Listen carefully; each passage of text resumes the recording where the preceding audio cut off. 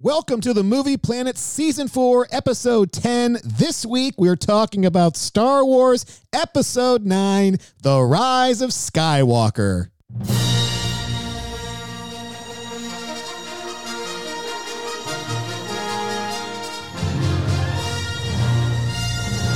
With Joe. I have been every voice you have ever heard inside your head.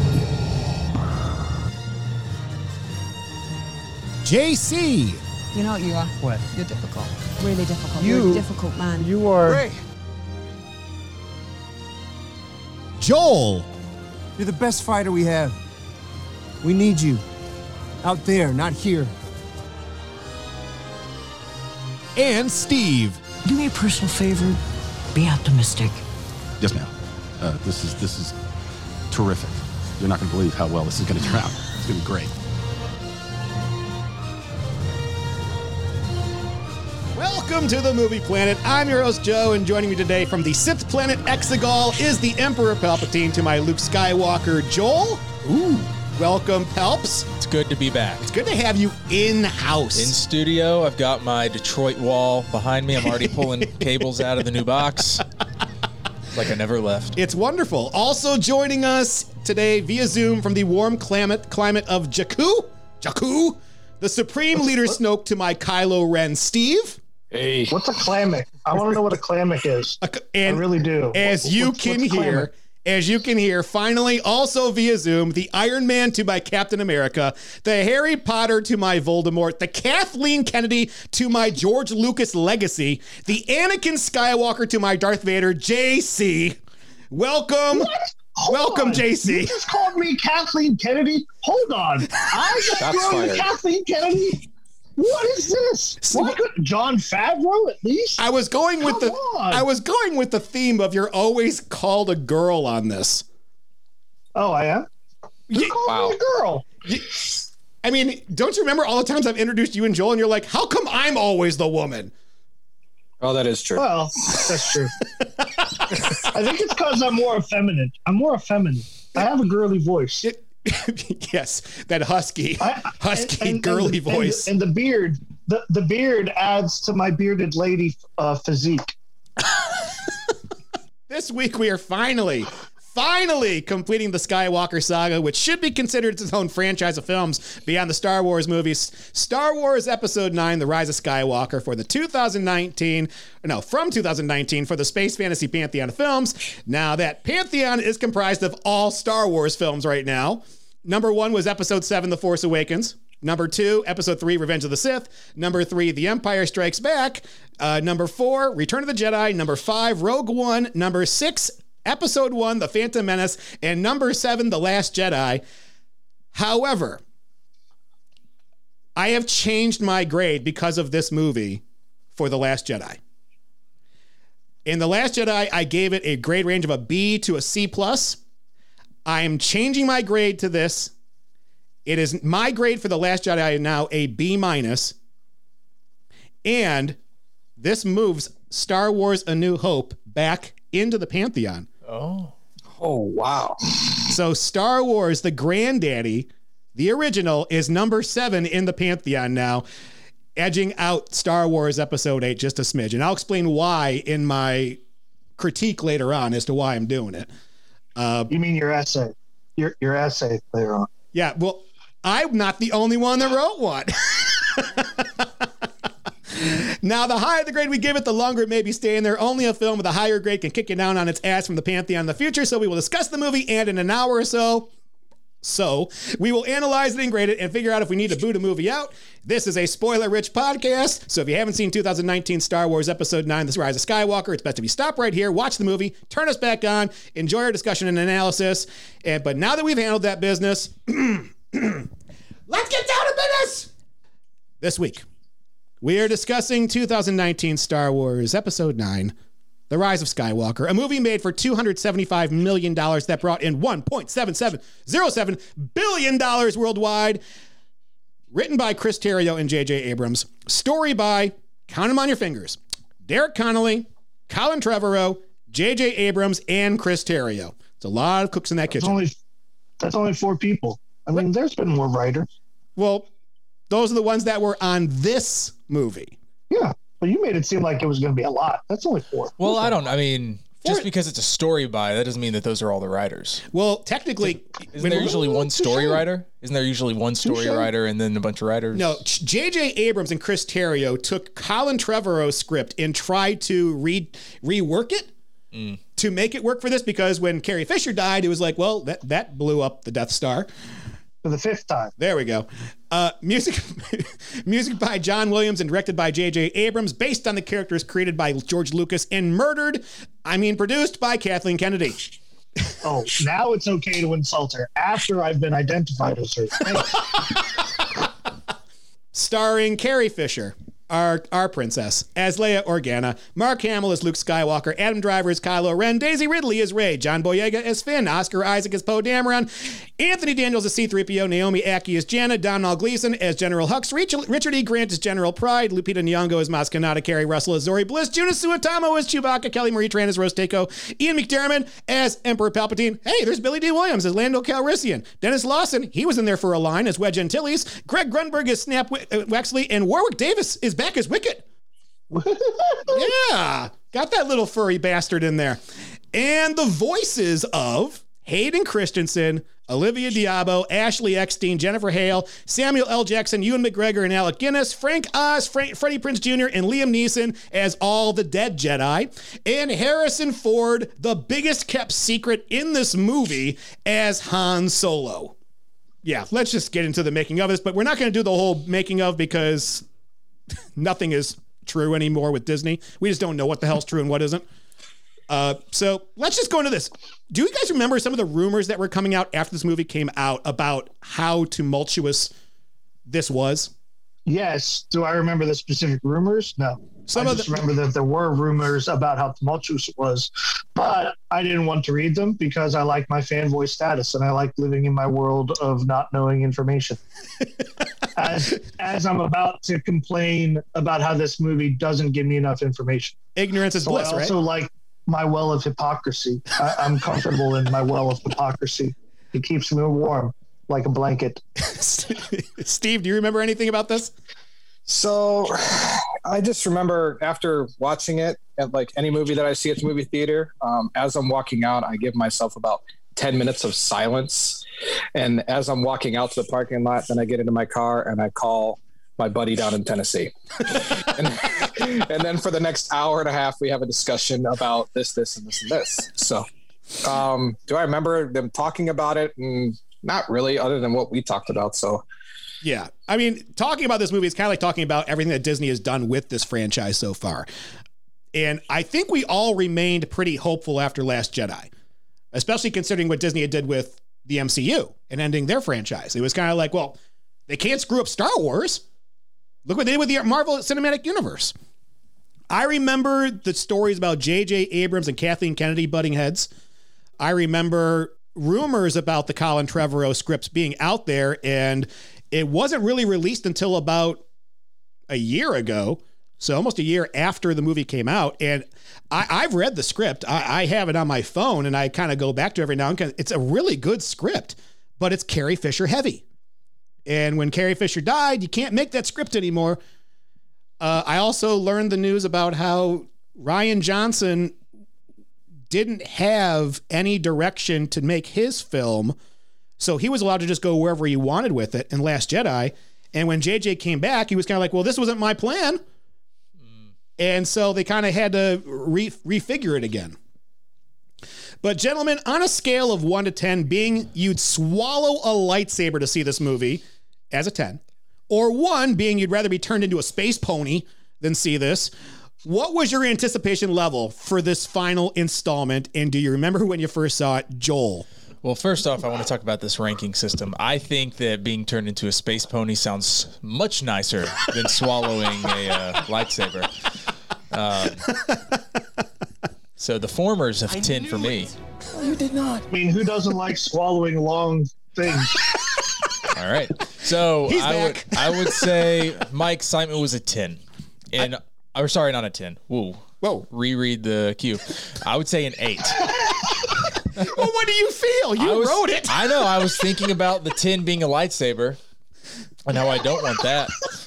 I would say that I was an 8 of pure nostalgia. Okay. Like, I love the tradition of going to see Star Wars on opening night. But I've learned, as we learn more and more news and all of the theories from different universes and what is canon, the more I took that stuff in, I realized I'm not smart enough to fully understand every character line that's happening. And so that kind of took the childhood. Like, once you get old enough, you start like paying attention to different things. But that childhood love of going into Star Wars and not caring about any of that stuff made it an 8 for me. Ah, okay. Steve, how about you? I'd probably say the same thing, an 8. I saw it opening weekend, Star Wars. I kind of had to convince the wife to go with me. I was excited, but the bar was really low for me. I mean, The Last Jedi. Had Solo coming out by then? Yes, it had. Okay, Solo. Rogue One. Solo was a great movie.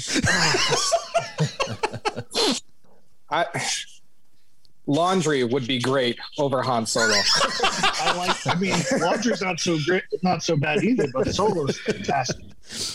I mean, I was happy that JJ was coming back for it because I love The Force Awakens, but Disney had just left me scarred and deformed.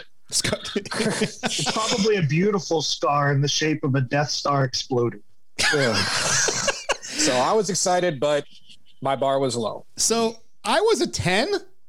And okay, I thought I saw it with JC and Joel. Did I? I thought I did. Yeah. We saw it together, right? Uh-huh. JC did. Of course we did. Okay. Because I remember buying the tickets, but I thought one of you two, didn't you guys have something pop up and you couldn't come? I thought you had, didn't you have a... No, that happened with Alien for me and you. Oh, that was Alien. Alien, okay. yeah. That was an upsetting one. No, we all saw it together, yeah. Okay. That was one that I remember... Like every few weeks, I was like, reminder, 6 months from now, I'm going to a movie with Joe. No, Alien was the one that like I got super excited for and then was out of town for. Right. No, I was a 10 when I was ready to see this. And it's funny, I don't remember seeing it with both of you. I remember seeing it the week after with my mother. Wow. Yeah. Joel, we've been replaced by his mother. Well, I don't know. Tell if that's a compliment to the mom, and we should just be happy that the mom is so loved, and we are just so ignored. Yeah, I think this is a double win situation for all involved. JC, how about you? Maybe you can enlighten me on how that experience was, since I clearly wasn't there. Definitely a 10. It was definitely a 10. Yeah. And I remember coming out being super excited and super like emotional. And like you were just like glazed over. Your face was just like, and I remember you looking at me and you're like, you're not allowed to say anything because I have to think. Like I remember you yelling at me because you had to like be in your head, and I wasn't allowed to like just start talking to you. No, I do remember now because we went to Steak and Shake afterwards, didn't we? Yes. Yeah. Yes. Like one of those places, and then we sat down. And on the way there, JC, you got to hear yourself in the Last Jedi podcast, and you were mortified by your own voice. Yeah, my voice sounds awful. Sounds like a pleasant woman. Sounds like a pig in a blanket who hasn't found his fork yet. And I do remember calling Steve after he saw it, and you and I had a discussion for about 45 minutes to an hour about the movie, I think. About how great Solo was. No, we did a 2-hour podcast about how awful that was. Yeah, there's a reason you guys left me off. I'd ruined your rigged scoring system. Okay, Battle of the Five Armies.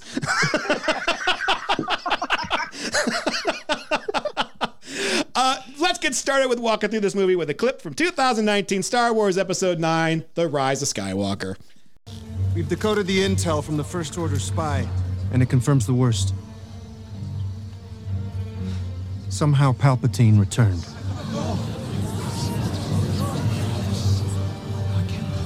Wait, do we believe this? It cannot be. The Emperor is dead. Dark science. Cloning. Secrets only the Sith knew. He's been planning his revenge. His followers have been building something for years.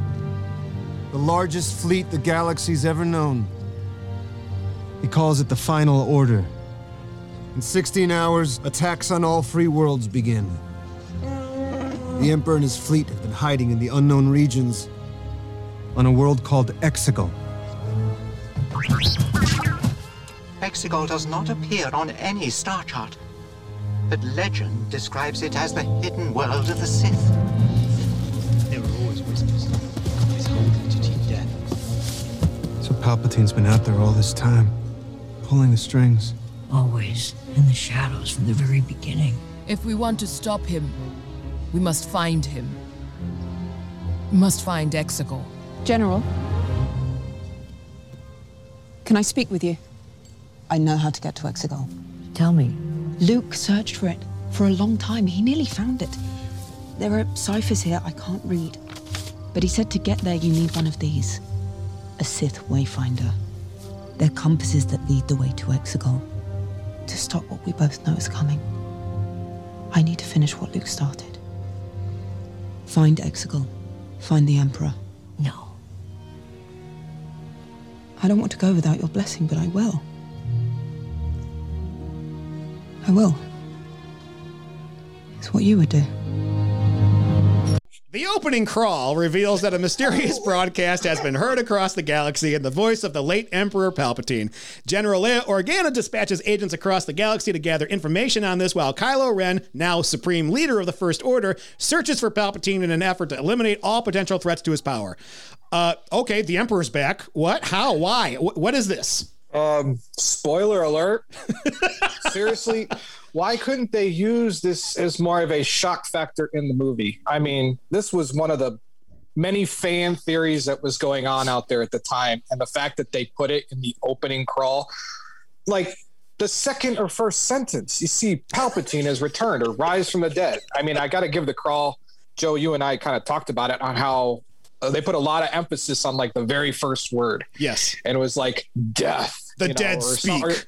Or the dead speak. And then they emphasize other words on there. And the last one I spoke, like when I watched it the other day, was revenge. And I'm like, okay, this is the third movie in this trilogy.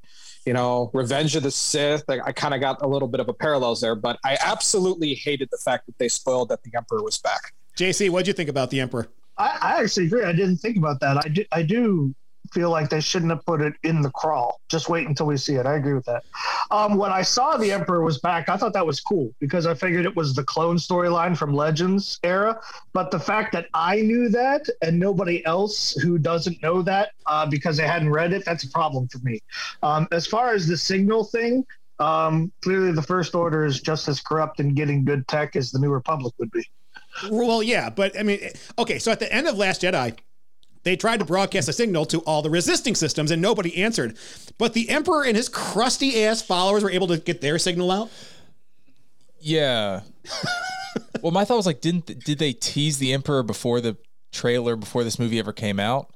No. Not till the trailer came, the teaser trailer at, what do you call it? Star Wars Celebration, right? That's when we found out the Emperor was in it. It was the teaser. Yes. That's right. With the voice at the end. Yeah. Yeah. See, when I watched this, I was thinking like, oh yeah, that's how the last movie ended because it had been so long since I've seen episode 8. No. There was no the last bad guy we saw was Snoke, and he was cut in half. Rian Johnson, ended that storyline. Okay, so he steals an ancient Sith device called a Wayfinder from the planet Mustafar and uses it to navigate the galaxy's unknown regions. Soon he finds Exegol, the mythical home world of the Sith. Sure enough, Palps is waiting for him there, having returned from the dead via unnatural means following Darth Vader's betrayal in Return of the Jedi, though he still needs to be hooked up to machinery operated by a cult-like group of Sith loyalists to stay alive. This may be my second favorite opening to a Star Wars movie, right behind Episode 3, the two Jedi starfighters flying amongst the warships. Yeah. During this opening fight sequence, there's a lot of things that work well. However, the slow motion Kylo Ren spin where he goes, turns the lightsaber, does a 180 and the backward stab through another guy. And then, well, actually everything after that's fine. But the fact, I'm so used to, I always go back to Episode 1. Yeah. The super fast, dual lightsaber, whatever the fates. Yeah. It's not, I had not seen a scene in a long time that was this slow motion with lightsabers, so everything did look very cocky from Kylo Ren's point of view. I've never liked Kylo Ren with that big lightsaber. When when he gets the little one later on, he seems so much better with it. I've never noticed. Oh, Yeah, I like it. Yeah, I like it. So as you were talking about that, Joel, it got me thinking of why did they do such a slow motion effect? And I think it matched actually really well with the music. I think because his theme is so slow and drawn out.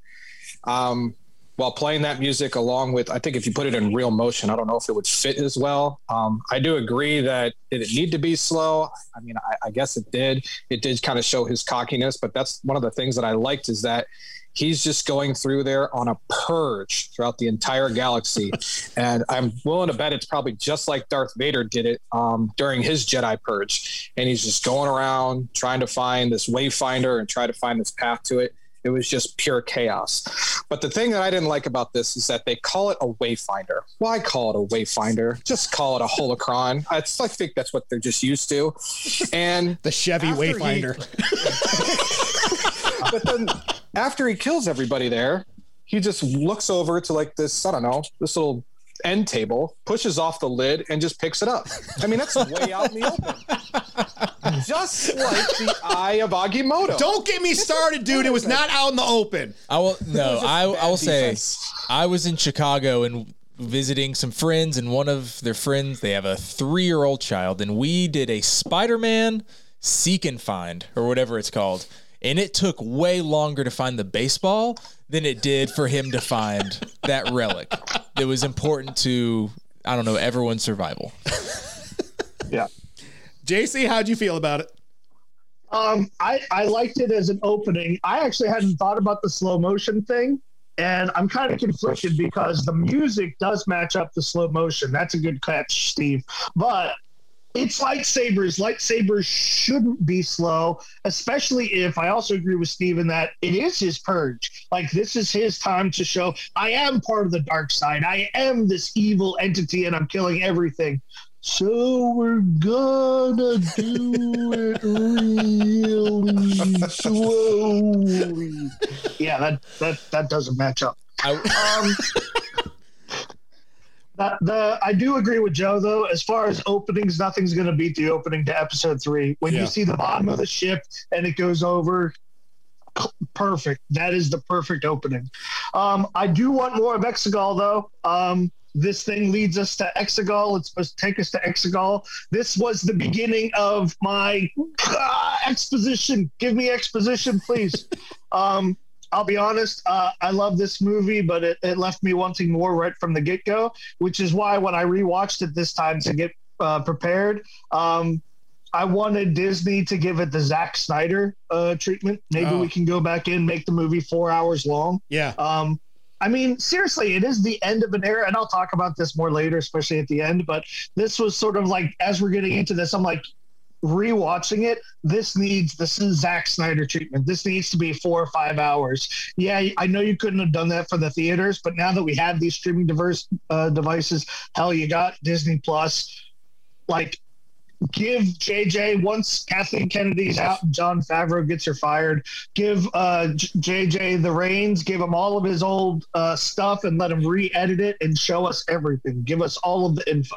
Just sit him in a room with like Dark Helmet with his action figures and be like, you play. Exactly. Yes, exactly. Palpatine reveals he has been pulling the strings of the First Order the whole time. He created Snoke to act as a puppet leader, god damn it, and helped tempt Kylo to the dark side. Kylo intends to kill Palpatine like he killed Snoke, but the former Emperor reveals that he has spent the last 30 years constructing an entire fleet of Star Destroyers, each with the power of a Death Star. He tells Kylo that he could be the ruler of the new Galactic Empire if he destroys Rey and ends the Jedi Order, but he also warns Kylo that there is more to Rey's story than he may realize. Okay, so Snoke is just a puppet in a specimen jar. That was a little creepy to see. I mean, was there like another jar there with like different Palpatine heads floating around too? See, that I would have liked to have seen, because the idea... I thought there was. No, those were all... Those were Snokies.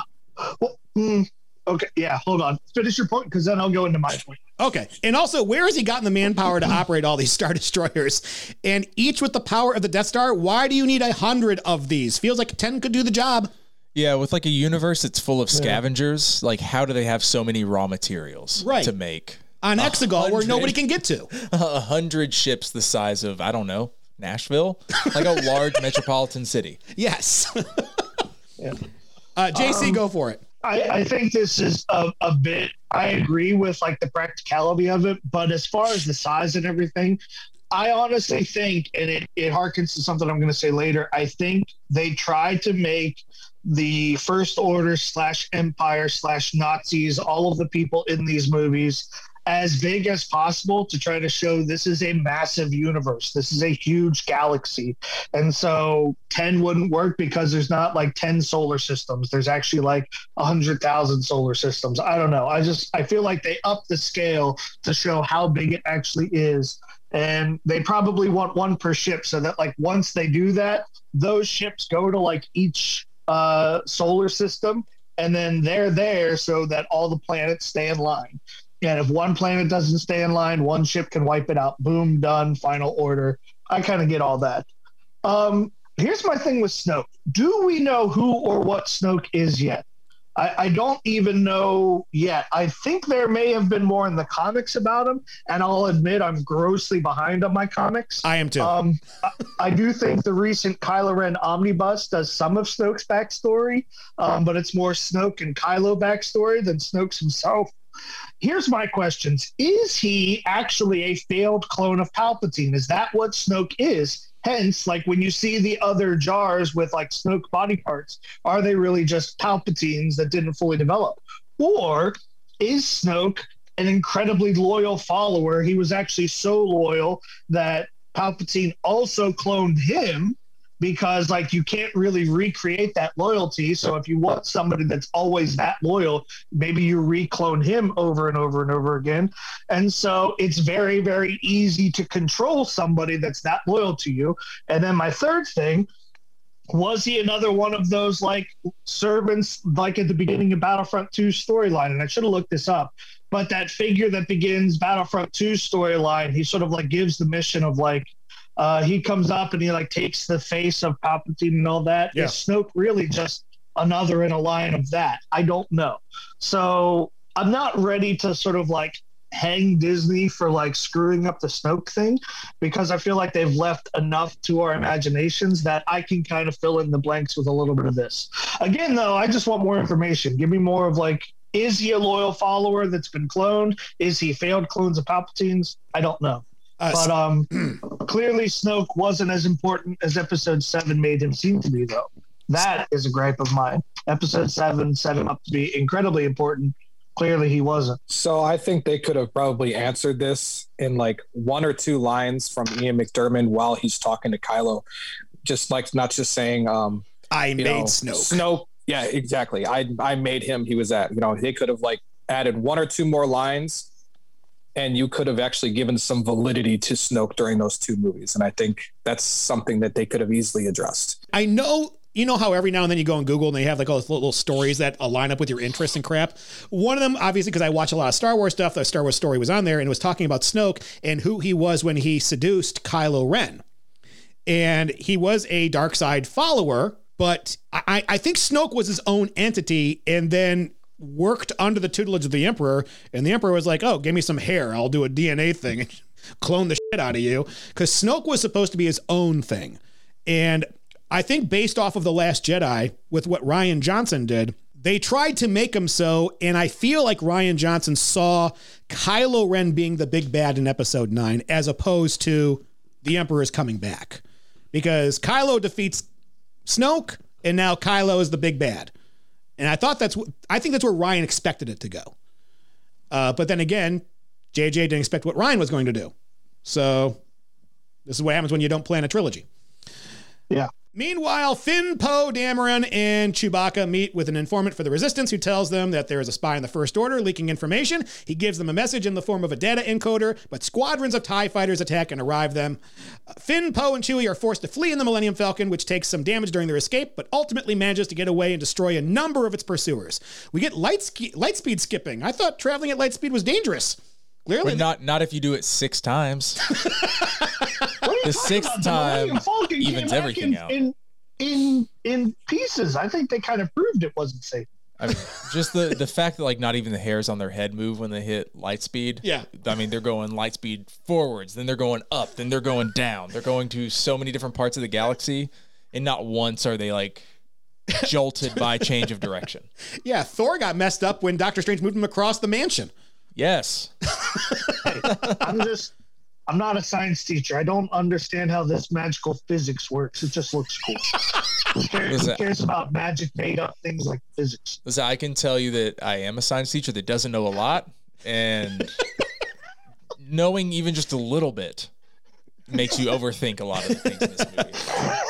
Once someone explained to me about like the explosions in space wouldn't have fire. Right. Or sound. It's a different movie. Yeah, it definitely shifted things for me.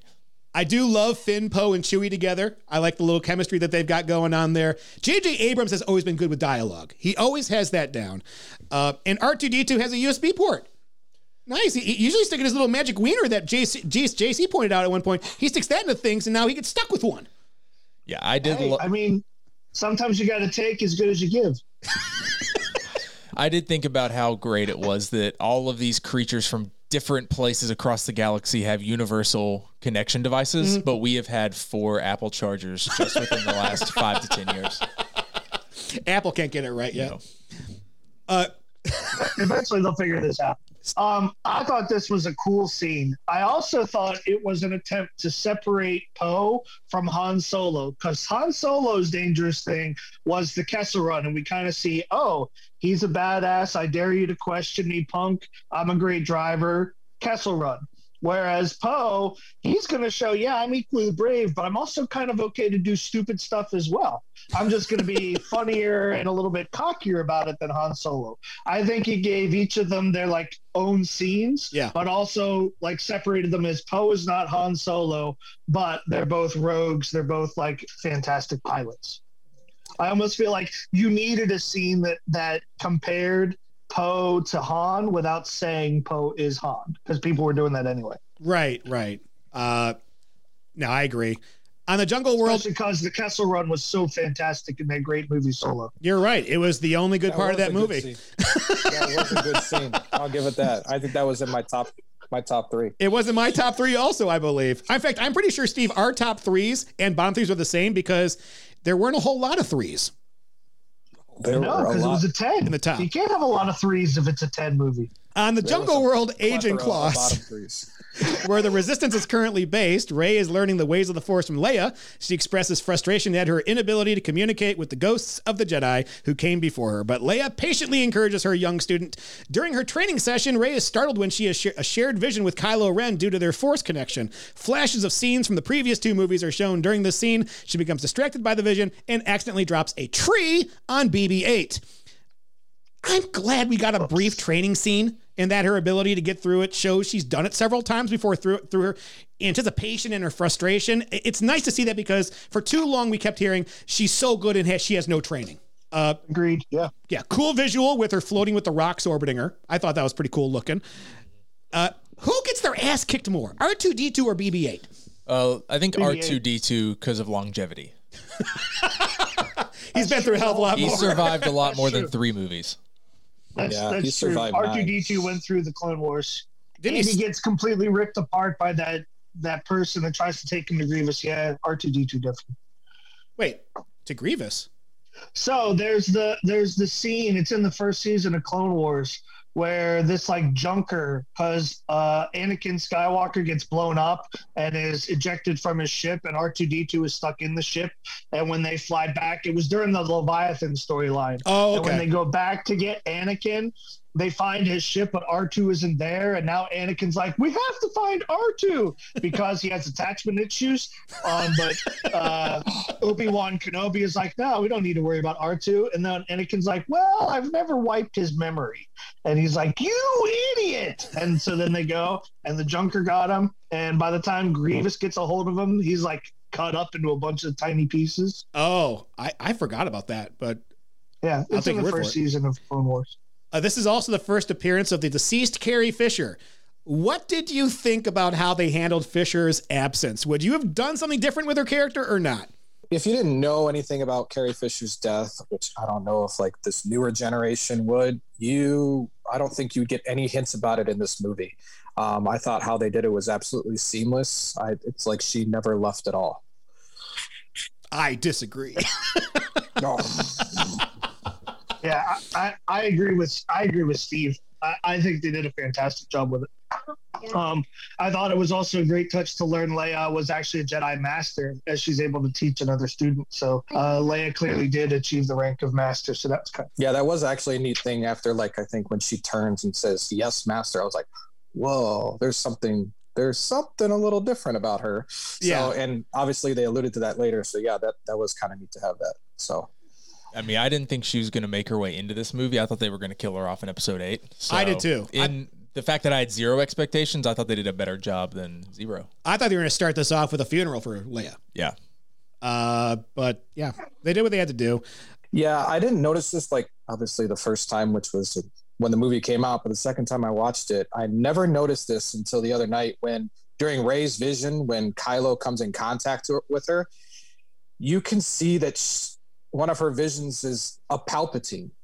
She looks like the Emperor, and what she has is that dark cloak and white eyes. I'm like, holy crap, they alluded to this really, really early, that she is a Palpatine. I don't even know if you guys noticed that. I didn't notice it at all.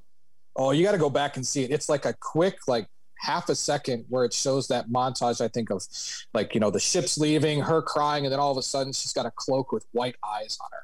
I was like, holy crap. Talk about spoiler alert. Wow, I missed that. Yeah, I'll have to rewatch that. I missed it too. Wow. Okay. Well, the Falcon returns from its mission. Rey, appalled by the state it's in, argues with Poe. You're difficult. Really difficult. You're a difficult man. She is. He's a difficult man. Rey, appalled by the state of it's in, argues with Poe, who is frustrated that she chooses to stay back at the base training when she's the best fighter the Resistance has. Poe then reveals to the rest of the Resistance that their worst fears have been confirmed. Palps is back, and in 16 hours, his massive fleet will be unleashed onto the galaxy. This will be what the Sith Lord calls the Final Order. Okay. Now, I love Rey, Finn, and Poe together. This trio has, in my opinion, better chemistry than the original trio. Hot take. What do you think?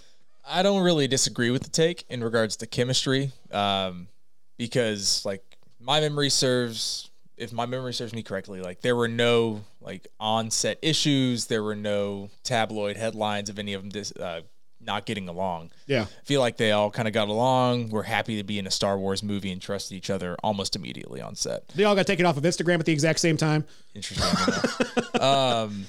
But I loved that original 3, the Mark Hamill, Carrie Fisher, Harrison Ford, they all just had that crippling pride, and they were doing coke in their trailers, and it was not a Disney set. So their edginess off screen, you could feel that on screen, and that's what I loved about the original 3. Yeah. This new 3, it definitely has that Disney glow around it, where it's we're all happy to have this job. Let's just take advantage of it. Okay, well, that's something. Yeah, I think you can flip a coin on, which trio is really better. But I think this scene, when they finally come back, did they ever establish what planet they come back to? Agent Kloss. Okay, whatever. AKA probably Yavin 6 or whatever. It's exactly like Yavin. Anyways, when they come back, it's they literally pick right where they left off, and they all have, Poe points it out, says, you are our best fighter. She has qualities that can help. Finn has qualities that can help. And when one's without the other, it's just not right. And I think it's more of a fluid dynamic with all 3 of them. And once you keep adding in, BB-8 here or R2-D2, it still works. But I think, their chemistry on screen is it's very, very fluid. And I think it works really well. Okay, a couple things. I think this new trio has a modern chemistry. And I think of it this way. Look at how I act with my friends in my generation. I probably act a little bit more immature. I'm a little bit more goofy. I like Joel's phrase, I have a little bit more glow.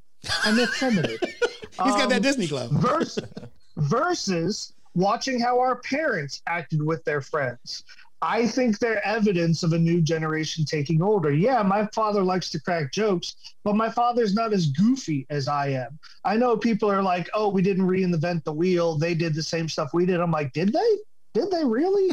I just think Mark Hamill, Carrie Fisher's generation, as Joel said, they were a lot more serious. They were a lot more rough.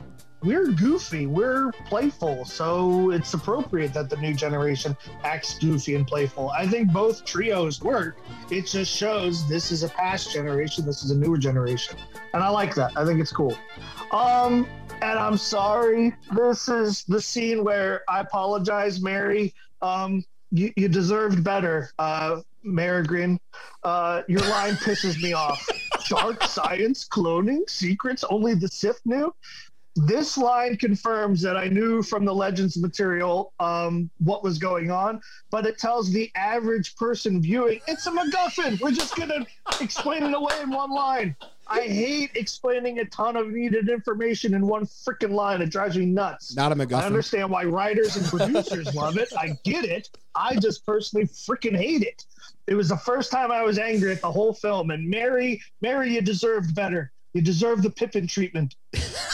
Fool of a took. Yeah, if only the Sith knew, how the hell does he know then? Because he's secretly a Sith. Him and Jar Jar. Right? Yeah. Poe has a point, and I can't be mad at his perception that Rey is the best fighter, and she's not out there fighting. I mean, if you got the best weapon, you send it out. For 6 movies, the Millennium Falcon has been through the ringer. Seeing it on fire just makes me believe this will be its swan song. I expect it to sacrifice itself for the Resistance. It's time. That would have been cool. Yeah. It's going to happen. And the Final Order, it's a little on the nose with the Nazi imagery. JJ, Lucas was a little more subtle, a little more. Would it be the final? Was he really? Well, the only thing. Would it be the Final Order? I mean, once he takes over the galaxy, I'm sure there's going to be plenty more orders, right? No, the Final Order is do what the hell I say and don't question me. The end. He must be a teacher. Okay. Yeah, because that works so well. The Resistance will need to get to Exegol and destroy the fleet before it is released, but C-3PO explains that there are no maps leading there. Rey remembers something she read in the Jedi text from Ahch-To, that Luke had gone on a failed search for a Sith Wi-Fi. Oh, great, so now he's a failure too. The only other one in existence, sometime before his self-imposed exile. All that is known is that the Wayfinder is somewhere on the desert planet Pisana. Leia agrees to send Rey there and meet with a contact of hers, Finn, Poe, Chewie, 3PO, and BB-8, because R2 can't come along for the party anymore, insist on coming along. The heroes say their goodbyes, Finn to Rose Tico, 3PO to R2-D2, and Rey to Leia before departing in the Falcon. Why didn't R2 go? That's a great question. He had to stay back, right? Didn't he have to stay back because he's the computer that could only figure out something? I don't remember. JC? He's not going to leave Leia. At this point, like, R2-D2 has a personality. I don't see him leaving Leia. I mean, logistically, they couldn't do it because it's not his movie. It's supposed to be BB-8's movie. But I also like the idea of R2 staying with the last Skywalker, which at this point is only Carrie Fisher. And so, yeah, R2-D2 is going to stay with her. He's not going to leave her. Plus, he has to do the sad beeps when she dies. Oops, spoiler alert. Yeah, true. But I mean, how cool would it have been like if, R2 and BB-8 go out and you see them do like their own like little fighting thing? I mean, that would have been cool. But then could you imagine logistically having to get the R2-D2 droid to work, the BB-8 droid to work, and then the DO droid to work? That I would have felt bad for the production guys trying to get all 3 of those droids to work together in the same scene. Well, we don't really need the DO droid, do we? No. Oh, I love the DO droid. Oh, you guys are mean people. He probably bought it. Did you buy it? Yeah, of course I did. No, JC, I'm with you. In the boys' room. No, I'm with you. You're pulling it up? Yeah. I get to him later. So Rose Tico is here, and we're leaving her here. Got it. Lazy way to write her out of the story, but I honestly don't know how to handle this any better. Plus, why couldn't she come? She should be your Lando in this movie, the 4th member, the Ringo. No, like Ringo Starr. What skill does she have that she's a ringer? Ringo Starr, the drummer. Oh, yeah, but wasn't George the 4th one? Everybody knows who Ringo Starr was. He would have been the primary 3. George Harrison would have been like the leftover. No. What? No. I see why you would think that. And this is, you know what? He also has Dio. He also does. I got your back, JC. Thank you. I mean, it's hairy, but thank you. There's a Wayfinder somewhere on a planet. How do they know exactly where? Planets are big. Also, are Wayfinders common enough that they know how to use it when they got it? Well, hold on. We're assuming that the people looking for it are idiots. I think, and this is partly my problem too. Like, I want backstory, I want information, but if Kylo Ren is going on a purge to look for this thing, he probably knows everything there is to know about the thing, how to turn it on, how to find it, what it does, all of that. Luke clearly was taking notes because we see it in the book later, so he also knows everything, which means we can MacGuffin in that Rey knows everything. So I get that. I understand all that. But can we just agree it isn't a stupid Wayfinder? It's a flippin' Sith holocron. It's a pyramid. Thank you. Just like in Rebels. It's a flippin' pyramid holocron, so it's a Sith holocron. It's not a flippin' Wayfinder. They called it a holocron in Rebels. Why can't they call it one here? That's what I'm saying. It's not my fault that Paul Tagliabue and weird Chris Carey, the other writers, hadn't watched Rebels before. Paul Tagliabue? The NFL former commissioner? I couldn't remember the writer's name, so that's the first name that popped into my head. So I'm just going to blindly accuse other names. Yes. That's because there were too many writers. And Joe, how many times have we done these movies when there are multiple writers? It's too many minds trying to do one thing. Too many cooks in the kitchen. Out of all those writers, none of them watched any of the other stuff, Rebels or Clone Wars, to link some of those things in. Yeah, it's a damn holocron. Honestly, go ahead, Jason. That's why Solo is great. We don't need to listen to all other minds. Solo is fantastic. Only one mind needs to tell you that. Honestly, when she said her contact was on Pasaana, I thought it would be Bail Organa and that he had not been on the planet Alderaan when it exploded. Oh, that would have been cool, but that would have made, that would have ruined so much, because where was he during Leia's entire life? If they would have, I would have raged. I would have been so angry. Okay. For him not to show up. That would have been sacrilegious. Okay. Well, that makes sense. I agree. Even when you read Leia's comics, I mean, Leia's comic book storyline is entirely about her dealing with Alderaan being gone. And then for Bail Organa to just show up, that would be a kick to the nuts, a pinch to the nipples, and all of that for pain, for anything that people went through. That's not nice. All right. Bad Disney. Having repaired his damaged helmet, Kylo Ren convenes a meeting of the First Order Council. He informs his generals that there is a spy in the midst. Generals Hux and Pride stare at each other accusingly. One general expresses skepticism about Palpatine's true intentions behind helping them, but Kylo force chokes him and levitates his body aggressively to the ceiling. He then prepares to hunt down Rey with his Knights of Ren. I feel like I've seen this scene before. Wasn't this in Episode 4 when his faith was challenged? Yep. Yes. Oh, it's a straight steal, but I'm okay with it. It's a total straight steal, but I'm okay with it. Kylo Ren is imitation is the greatest form of flattery. It's also a form of laziness.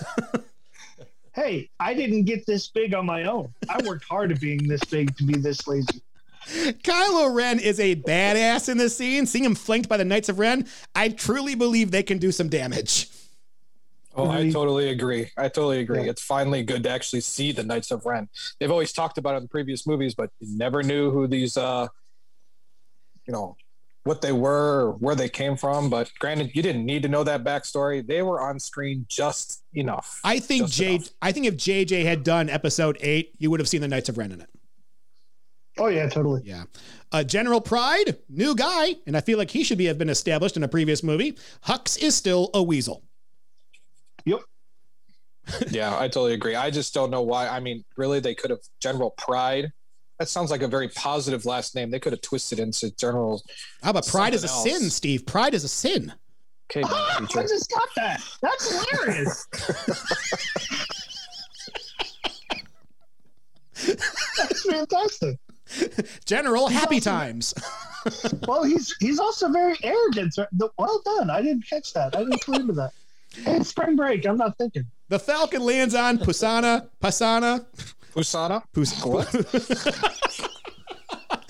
and the crew arrive at a vibrant festival. Rey is asked her name by one of the natives, and she replies that she's just Rey. Kylo then reaches out to Rey via the Force and figures out where she is taking the necklace she was given by the natives of Pasaana. Rey warns her friends that the First Order is coming.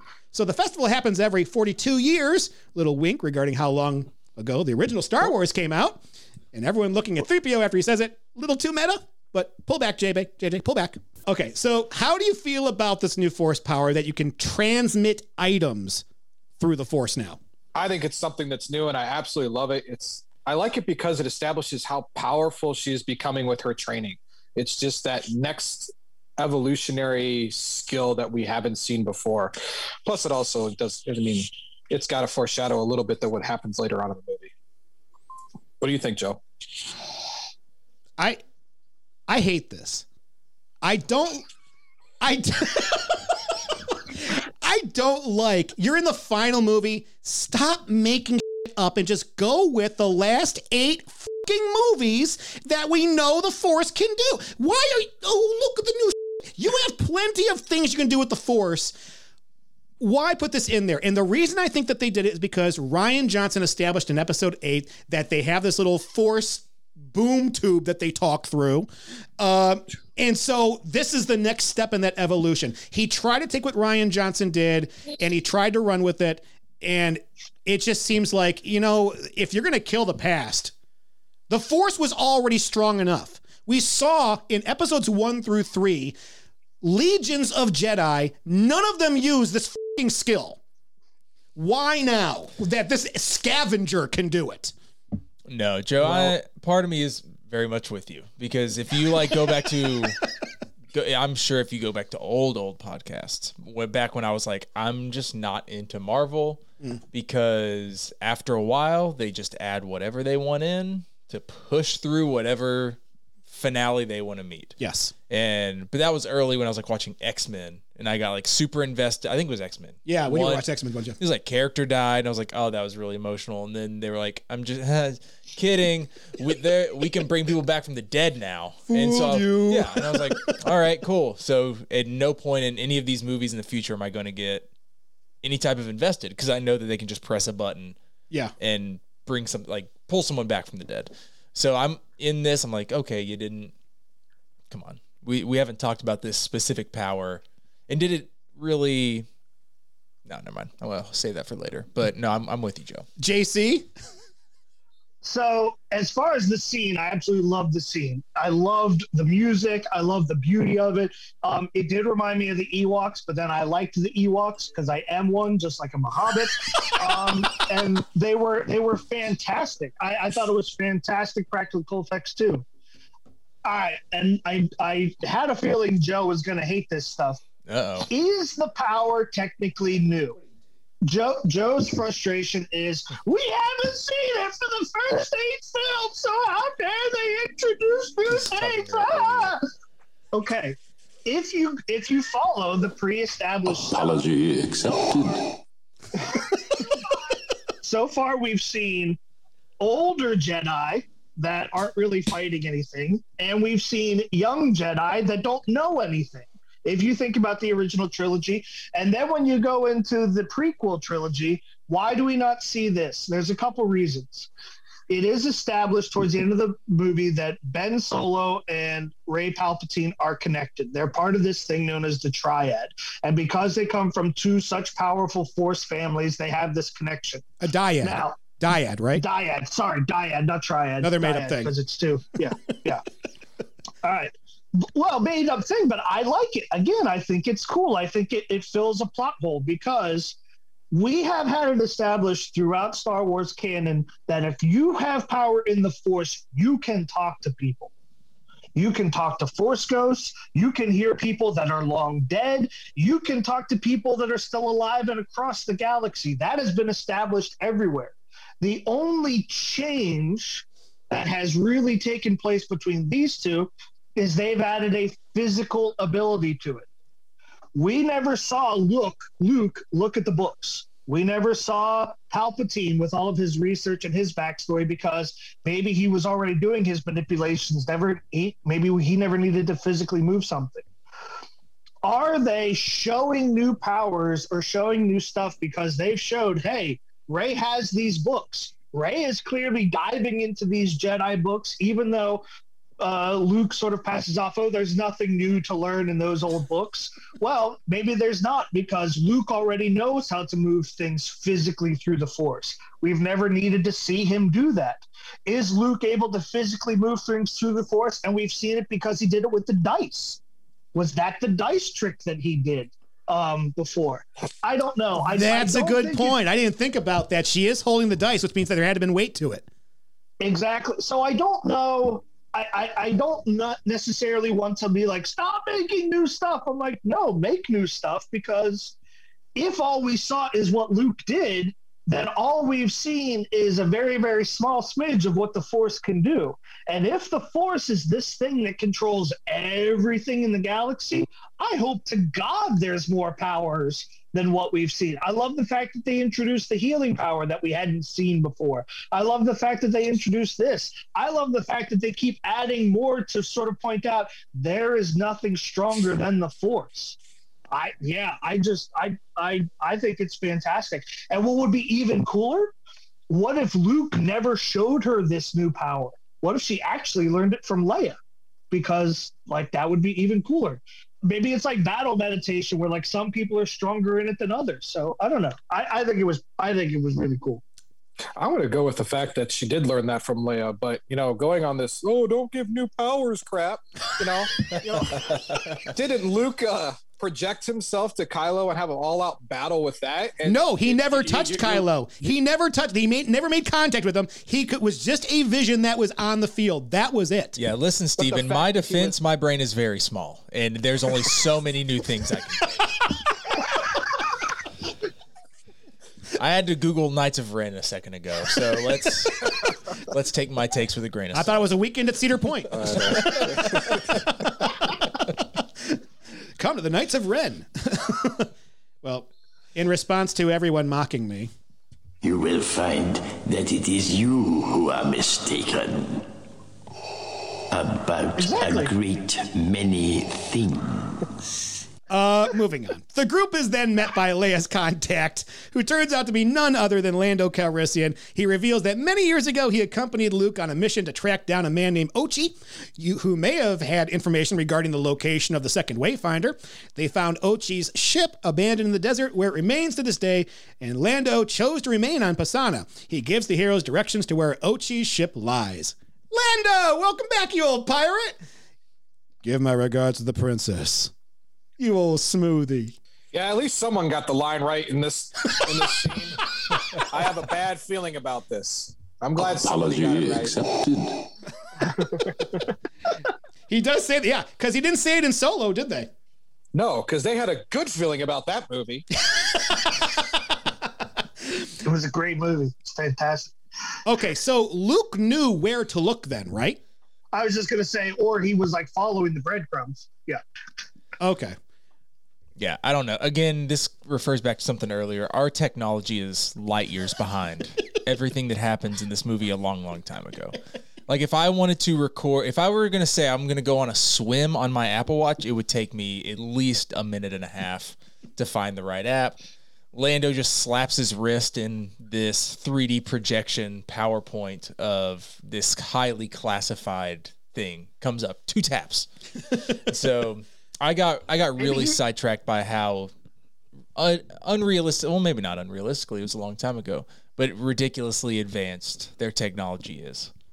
JC? Well, is it necessarily unrealistic? Because if he had gone with Luke before, maybe they already had it, so he only had to do 2 taps because he knows exactly where he saved it in the correct folder, because he's had 43 years to organize his smartwatch.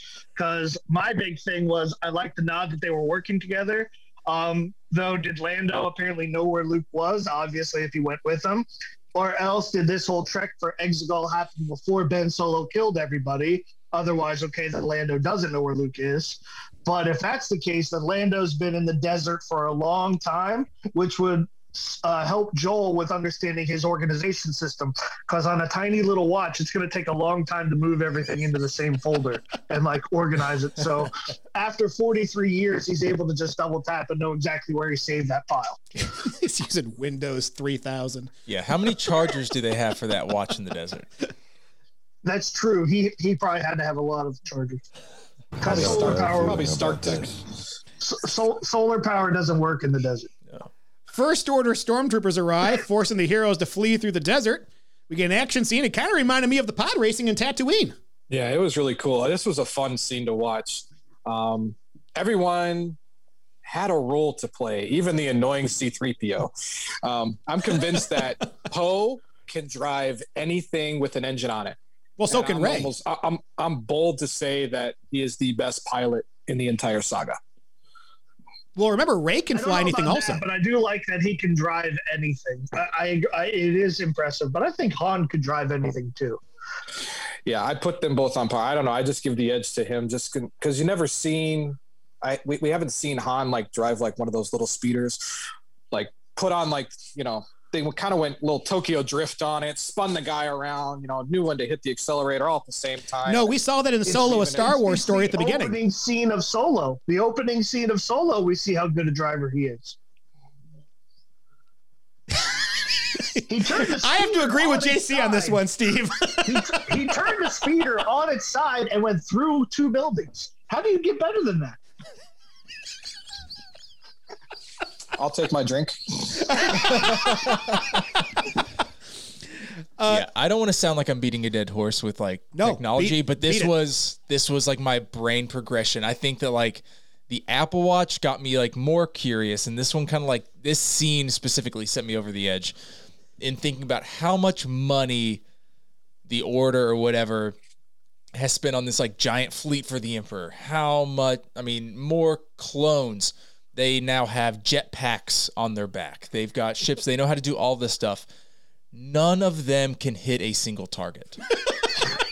You would think that during this time where all of the engineers, whether they were on the Death Star or this new colony, while the engineers were working on the smart stuff, there would be one place on the ship for the stormtroopers to practice their shooting. Just the target practice. Garbage marksmen. Although the one that flies takes out both of their little speeders. Yeah. No, I mean that one's fair. I guess there's one in every crowd, but I don't. The flying counteracts how really bad they are, because normally when you go in the air you lose accuracy. Maybe stormtroopers gain accuracy when they go in the air. Maybe they're like, oh, this is what we've been doing all along. Yeah, I mean, like over the snow day, I played JC's Halo 2, the updated one, and it's like even if you have a needler, it's like I may not kill what I'm against, but I'm going to at least hit it once. Like it just at one point during 9 movies, I would like for one person to be like, they got my arm, guys. Like, that stinks. Poe gets hit. Okay. Poe gets shot in this movie. It happened in this movie. What Joel wanted happened in this movie. Sorry, it was I'm saying did he get shot yet at this point in the movie? Yet. Okay, so I was typing my thoughts as I was watching. I'm sorry. I'm sorry. No, you're good. You're good. It's a spoiler-rich podcast. But no, I was just was it a direct shot or was it like probably a ricochet? Just keep disparaging them. I like Joel's point about the technology, because let's be honest, if they have this much money and this much tech, can't they do like auto aim by this point? Like take the human element out of it. Shouldn't the gun just have like, hey, I mean, heck, Fifth Element did that. I'm going to point it at you, but all the bullets are going to go behind me and hit my target. Well, as we saw from the prequels, the droids couldn't aim either. So their aiming systems aren't that great either. Sounds like a leadership and yet they issue. Make giant weapons that fire once with aim. It's a pretty big target. It's a planet. Maybe that's the only thing. That's the only thing. The only thing they can hit is something the size of a planet. Joe's cojones. How have you seen those? Okay, the group ends up sinking through quicksand and finds themselves in an underground cave where they discover Ochi's remains. Well, that's coincidental. Next to him is a dagger that 3PO realizes has an inscription written in the ancient language of the Sith. Unfortunately, his programming forbids him from translating it, much to Poe's frustration. They are then attacked by a giant creature, which Rey realizes is injured and heals with the Force, and Qui-Gon Jinn says, "What the shit?" The creature tunnels an escape route for them out of gratitude. Okay, so the reason why Luke couldn't find the knife with the Sith language is because he wasn't pursued by stormtroopers to this exact spot under the quicksand. Fair? MacGuffin. Or MacGuffin. the Force. The Force is the MacGuffin. Nah, that moves into something I'm going to say later. Force healing, another new power. This is a great video game Force power that translates well to the movies. It's fantastic. I loved it. But think of how many different ways this could have been used in episode 1, 2, or 3. This is the evolution of the Force. When would he have learned it? When would in 1, 2, or 3? Obi-Wan could have done it to Qui-Gon to save Qui-Gon's life. He was killed the same way. But he was a Padawan. Maybe he hadn't learned that ability yet. But he was a master by the end. No, he wasn't. He still had his He's a teacher. thing. He's teaching at that point. You don't magically become a master when you first become a teacher. The first day I was teaching, are you really going to say I was a master, Joe? Yes. I can't say yes to this. Exactly. See? Heck, I've been doing it for 13 years. I'm still not a master. See, I have been out of practice with the JC. I can't battle him on half of these arguments. No, he's only getting stronger with the new teachers. They entertain, and it's not good for the veterans. Seriously, 3PO, just once, I wish your ability to communicate would actually help move the plot along. I hate 3PO so much. He was funny in this movie. I hate quicksand. I noticed you didn't mention me, sir. I won't take that personally. Yeah, he was just that kind of little annoying thing in the background. But you know what? That's 3PO, you know? Yeah. And how'd you feel about Finn, Steve? Dude, okay. This was... I never told you, Rey. What the F? I mean, this is just a big fanboy dick tease. This is all this was. That was never addressed ever again. Right. And a line that is stolen from the season finale of every primetime sitcom. Yes. Or it is just the thought of every teenage boy that had a crush on Rey, just like I was a teenage boy that had a crush on Carrie. Sometimes the writers got to call it how it is. We think with our penises. I knew it. No, you did not. Yeah, those same writers had her kissing her brother. So yeah. Hey, I'm not saying people don't have weird fetishes, but I'm not one to judge. Outside, they find Ochi's ship. But Rey senses that Kylo is near and goes to hold him off so her friends have time to escape. She damages Kylo's TIE fighter, but Chewie is captured by the Knights of Ren along with the dagger and placed on a first-order transport ship. Rey tries to pull the transport towards her with the Force, but Kylo attempts to do the same. Eventually, a burst of Force lightning unexpectedly shoots from Rey's hand, destroying the transport.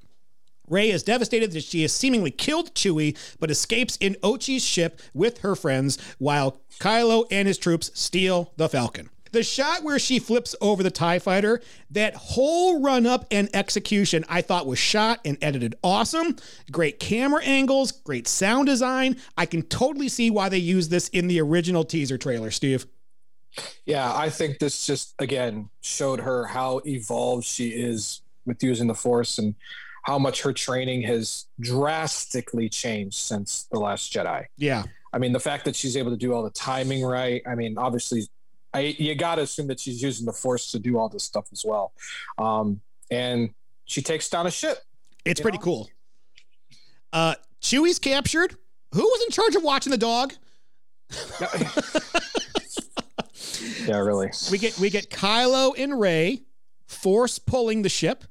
And I understand why Rey is pulling it down, but why is Kylo? Doesn't he want it to get away? She's just doing this to piss her off. That's how I took it. If your arch nemesis, you know, judging but from Kylo's point of view, is doing something for gain, wouldn't you just want to spoil it just because? And that's exactly what he does, because he's she's like obviously putting a lot of concentration there, because when you vibrate your hand, you know, that means that you're doing something with ultimate concentration, you know, like shaking it.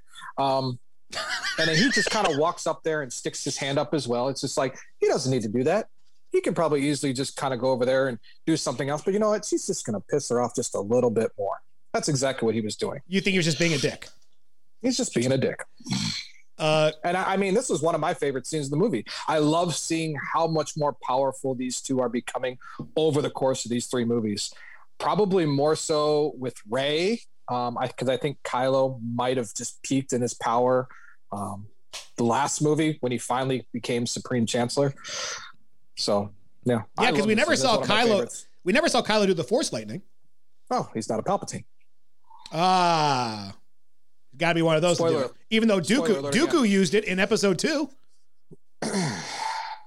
Well, he was under freaking Palpatine. But he's not a Palpatine. No, but he was under him. That's like the next best thing. The electrical burst from Rey only means one thing in these movies. It means we all know who she is, despite the writers thinking we need to wait an additional hour and 10 minutes to reveal it. The Emperor has the Falcon. Han Solo would be so pissed. He just got the Falcon back, for God's sakes. Not only does this kid kill him, but now he takes the car out for a joyride. All right, so there's a lot going on here. First off, Steve is right, because just because you don't know the power, it all comes from whether your teacher teaches it to you or not. I think Joe keeps hanging up on this like, well, everybody should know what to do. All Jedis don't know all powers. All Siths don't know all powers. Dooku was able to do the lightning because Palpatine decided to teach him. If Palpatine didn't want to teach him, he was like, Dooku wasn't going to make Palpatine do anything. Maybe Kylo Ren never learned it, or maybe it is trying to separate the Palpatine from the Skywalkers. That's not as big a deal for me. This scene with Chewie, though, hit me like a ton of bricks the first time I saw it. It was so much drama. And I was legit like, wow, they're going to kill everyone from the original trilogy. Like, they're all done. They're all dead. And I genuinely felt the emotions. So that was just like, wow, like, well done. Like, that was a well done, emotionally built scene. I actually wish they would have like held on to that emotion more than like 2 beats later we find out that he's fine. So that was a bit of a letdown. But the very first time I saw it in the theater, I just felt such like, holy cow, they just killed him, and there's still like an hour and a half left of this movie. WTF. But I did like your line about taking the car out for a spin. I think that's probably why Han Solo came back. He was so pissed about Kylo taking the Falcon.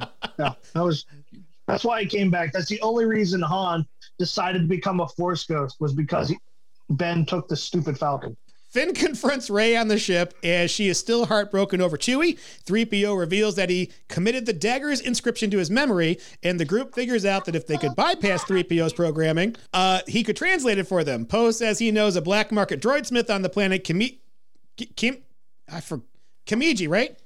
Kimchi. Isn't it Kamaiji? Is it Kamaiji?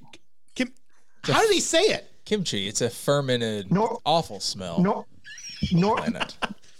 North Korea EG. North Korea EG.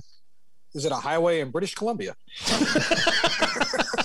It's Mount Fuji's younger brother. They're going to this planet because apparently some droid guy that can fix it. Meanwhile, BB-8 befriends another little droid. They're like Russian dolls at this point.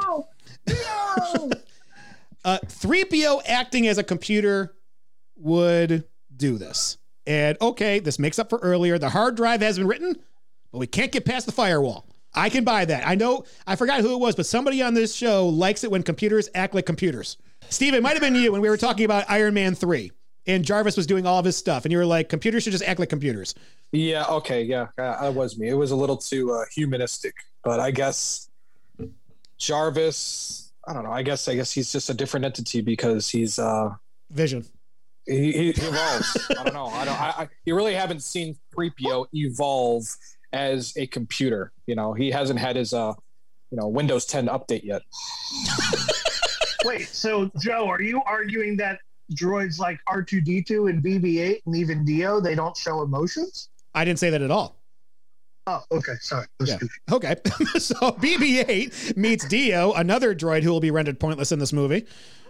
He was not pointless. What did he do in this movie? He confirmed that they were able to find the thing that they were finding. He was another MacGuffin. And who doesn't like the MacGuffin? And he was cute. And he showed that droids can be mistreated and we should be nice to everyone. It's a nice lesson for the kids. This is a bottom 3 droid. Oh, shoot. That'd be fighting words. This galaxy sucks if the only person who can bypass the programming is on a remote planet. Can you imagine if your computer stopped working and you had to travel to Antarctica because the only person who could get it to work lived there?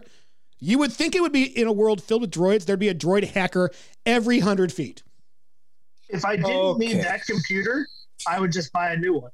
If I absolutely needed that computer, hopefully I have somebody with a ship and they can get me to Antarctica. Just hit the nearest Jawa store and grab yourself another protocol droid. Yeah, I'd replace C-3PO. Yeah. The group lands on Kimchi and encounter a spice runner named Zori Bliss, who is revealed to be an old friend and possibly ex-lover of Poe's. We're a spice runner? Possibly. You were a stormtrooper? The sexual innuendo is there, man.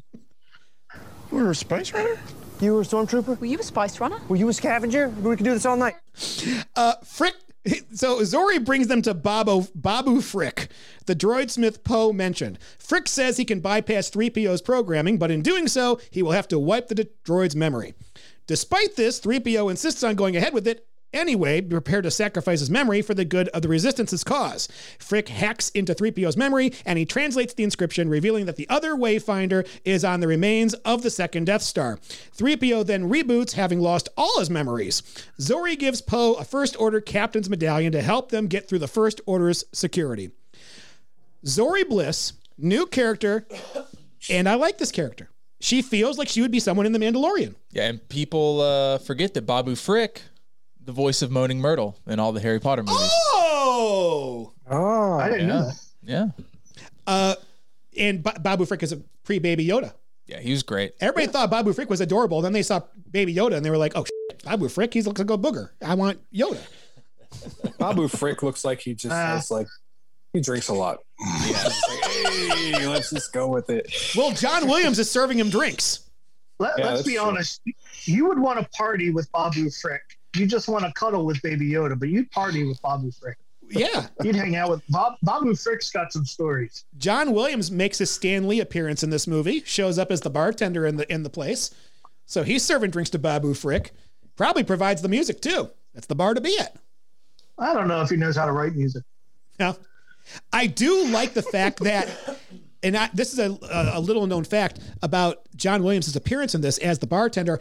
All of the pieces that are behind John Williams in this movie, when they show all the trinkets behind him, they all reference a movie that he has scored.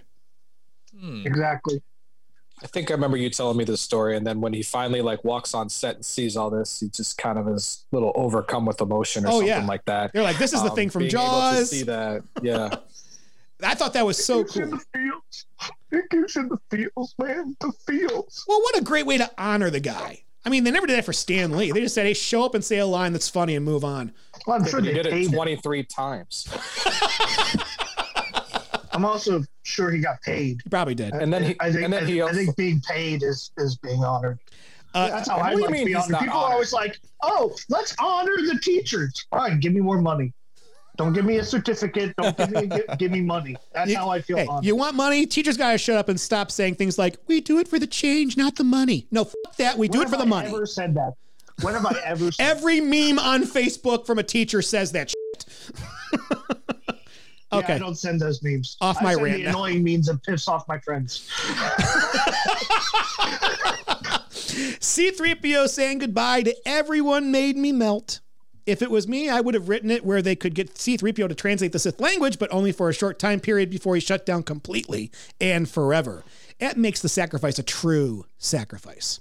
I would have loved it that they forced him to reveal it and then his head exploded after he said the last line. Boy, you really don't like 3PO. I loved 3PO until I found out Anthony Daniels was a jackass. Now that I know he was a jackass, I want C-3PO deserved better. You're applying the Michael Jackson rules of enjoying a character. Yeah, pretty much. Like, I can't separate the actor from the character. Gotcha. I know that's my own issue. I totally own it's my own issue. But yes. Kind of like Tom Cruise. Yes, exactly. His characters are fantastic, but Tom Cruise is an asshole. Or Jamie Foxx for him. Yeah, well, no, I don't think... I've thought about this a lot from past podcasts. I've been unfair to Jamie Foxx. It's not that I think he's showing growth, whereas I don't. No, it took me a long time to figure out the language behind it. It's not, and I think I said it on another podcast. I was like, it's not that I don't think he's a good person. He's incredibly talented. Like, the more that he's signing up for, like, I'm so excited for the Tyson movie. Okay. It's just that he has a face that I cannot separate from Jamie Foxx. Okay. I watch Django, I'm like, Jamie Foxx is murdering all these people. It's awesome. Watch Ray. It's like, Jamie Foxx is great at piano. Like, I cannot buy into him as the character. I just see like, wow, look at how good Jamie Foxx is. Fair enough. And it hurts buying into the movie if you can't like separate the person from their character. Yeah, right. Or you just want to watch their golden head explode after they say an incredibly dark language. The First Order arrives on Kimchi, having tracked the group there. Rey senses that Chewie is alive on their ship and realizes he must have been on a different transport to the one that she destroyed. The heroes agree to use the medallion to get on board the ship and rescue Chewie and the Falcon.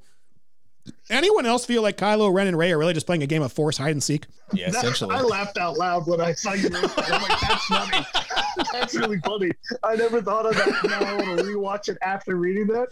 That made me snort water. I was laughing. The security protocols for the Empire are ridiculous. Also funny. Knock on a door, locked, move on. You know? And go back and watch this scene. Boyega's way of securing the perimeter is hilarious.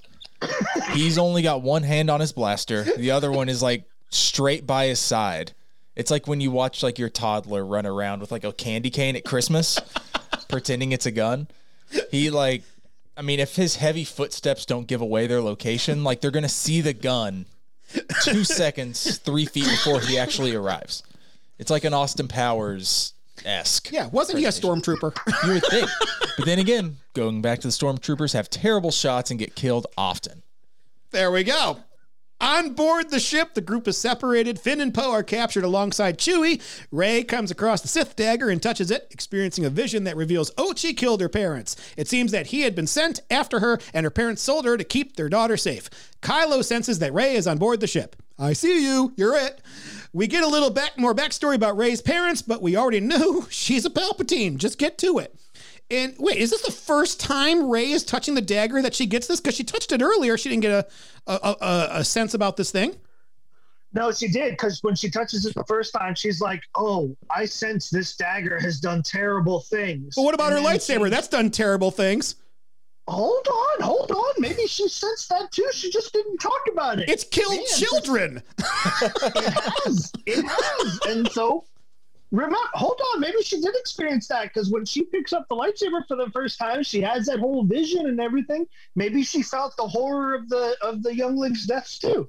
It's just when she feels it a second time, she may have been stronger, and so she saw even more into it. Again, the longer you do something, the better you come at it, or the better That's what she said. Exactly. You gotta tell us some more about that, JC. The better you react to it, the better that you engage with it. We'll go with that. Enjoy it. Sounds like you're working The better backwards. that you finesse your way through it, the better that you understand where it's coming from. I think you've got it. Yeah, I think you covered all the bases. Yeah. Wait, I hit a home run? Sweet. Finn, Poe, and Chewie are about to be executed by the First Order. However, Hux saves them and reveals that he is the spy. He doesn't care whether or not the Resistance wins, but he is sabotaging the First Order's cause out of spite towards Kylo Ren. Okay, so General Hux is the mole. Let's talk about this. Steve, go for it. I hated it. Having him yell out, "I'm the spy," is absolutely terrible. He should have he should have said something else. You know, that it was just kind of like they zoomed in on his face, and I was kind of half expecting like a smart ass remark, but he's just, I am the spy. I'm just like, ugh. And then how long has he been the mole? Did they ever mention this? No. Just at the beginning, they mentioned it when the Falcon was leaving that there's a spy in the first order, and that was it. Never episode 7, never episode 8. It's like on set, they were like, you know what? Improvise. Yeah. Like, you're the spy. You are the ones who are the ball lickers. No, yeah. Yes. No one knows it yet, so I don't know. Follow your heart. See what you got inside there. This was an improv scene. Yeah, I hated this scene. This scene bugged me so much.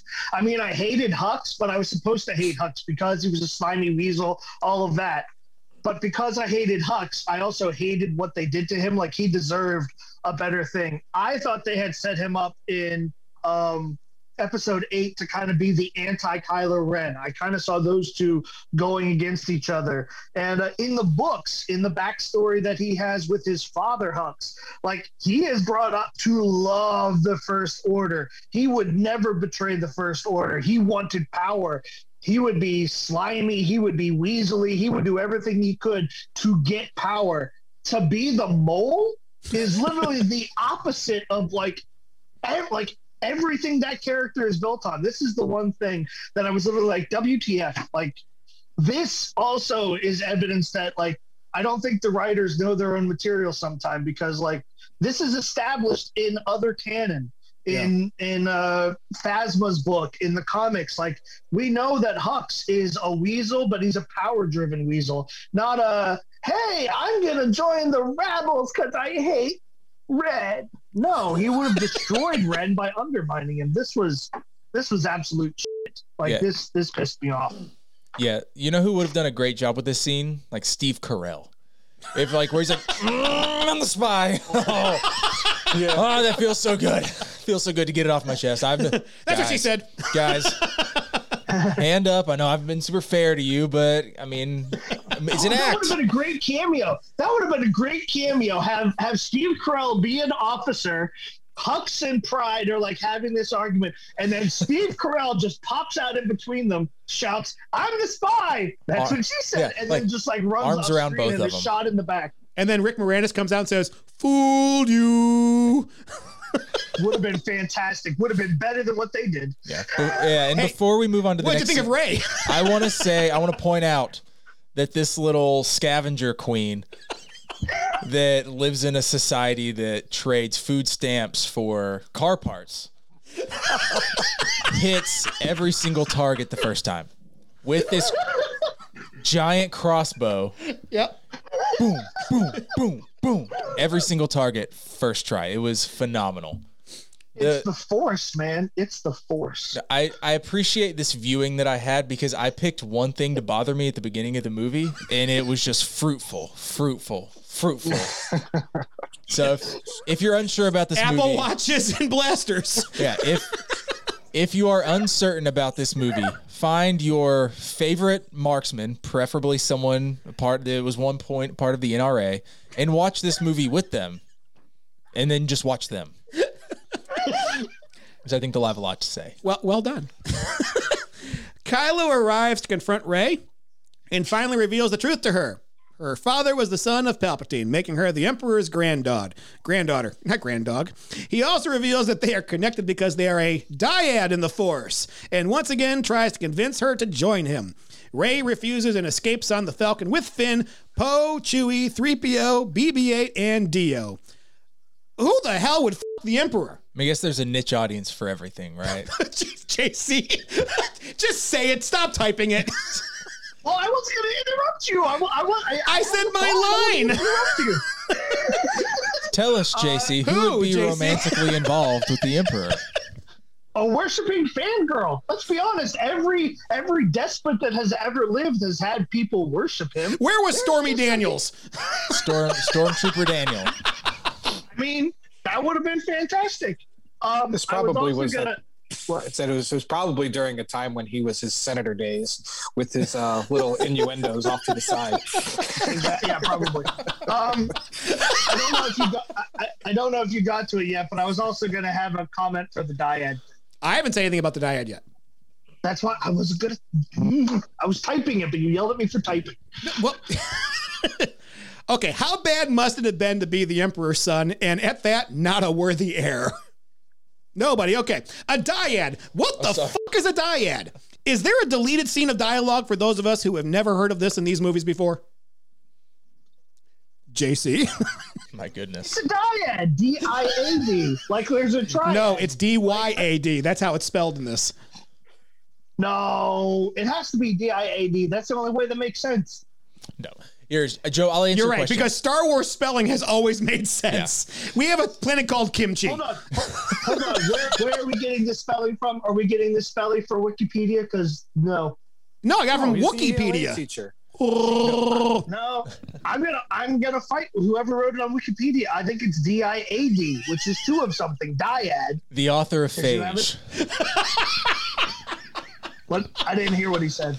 So from the company that brought us Phage is going to go to Wikipedia and talk about exactly. I can't fight dyad. This. The dyad. It reminds me of the greatest movie of all time, Rush Hour 2, and the triads. Or is that one? That's Triads exactly. Is the first. See, triad 3, dyad 2. Yeah, makes perfect sense. No, it does make sense. Joe, I do want to go back. I'll address your earlier question about the father issues of being the Emperor's son. Yes, this will be fun to edit. We'll keep it fluid.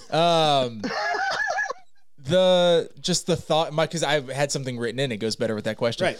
The daddy issues. I feel like if you're this high up, it's like the mafia. If you try to leave, I don't think the son is making it that far, which is probably why he landed on Dumpster Planet, sand and dumpsters. The second thing is like comparing it to Empire Strikes Back.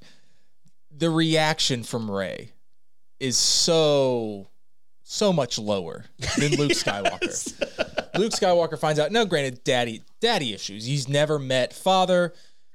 Luke's going to have a large reaction. Like, do granddaddy issues exist? That's my question, I think, for the group. Do granddaddy issues exist? I don't know. I didn't really get to know my grandfathers too much. That's just a great question. I don't know. You know the daddy issues. Yeah. What are their granddaddy issues? I have no idea. It's almost where do those strippers perform? Right. Well, it's like, then that's my thought. It's like if you had maybe a tough relationship with a grandfather, I can understand that. But to have never known your grandfather, which like many do, it's like, do you care? You don't carry that. I wouldn't think you would carry that with you forever. Yeah, I agree. I wonder if there should have been more of an issue about the fact that it's a Palpatine. Like that name should like have a reaction, but like granddaddy issues. But there's still no. There was like, I feel like there wasn't much of a reaction. Maybe I overlooked it, but I feel like. No, I agree. She's kind of shocked, but she should have been. Go ahead, JC. I was just going to say there should have been more of a reaction to finding out she's a Palpatine. I don't think there's a granddaddy issue thing. There should have just been a holy cow Palpatine, because everybody in the galaxy knows what Palpatine means. I hope that there's a deleted scene somewhere that's like, you owe me 27 Christmases. You have so much money. You have so many ships. You have so many followers. You couldn't send a card. You couldn't offer to pay for my tuition. I lived in a sandbox for 30 years. Stupid Jakku. And probably what he would send is you get like a $50 Imperial bond in the mail. Right. It's a get out of jail free card for one-time use. It's a gift. Can only be used in this star system. Yeah, and it's not a gift card. It's a certificate. So it's on paper that's been just cut in half. Like, listen, you could spend this at any of the shops on our ship. It's as good as money. Things a dick grandpa would do. Oh man, I'm going to do that when I'm a grandpa. Don't tell. Oh, it's like he's going to remember. No, but I said it on the podcast. Well, JC said it 3 times, so you're good.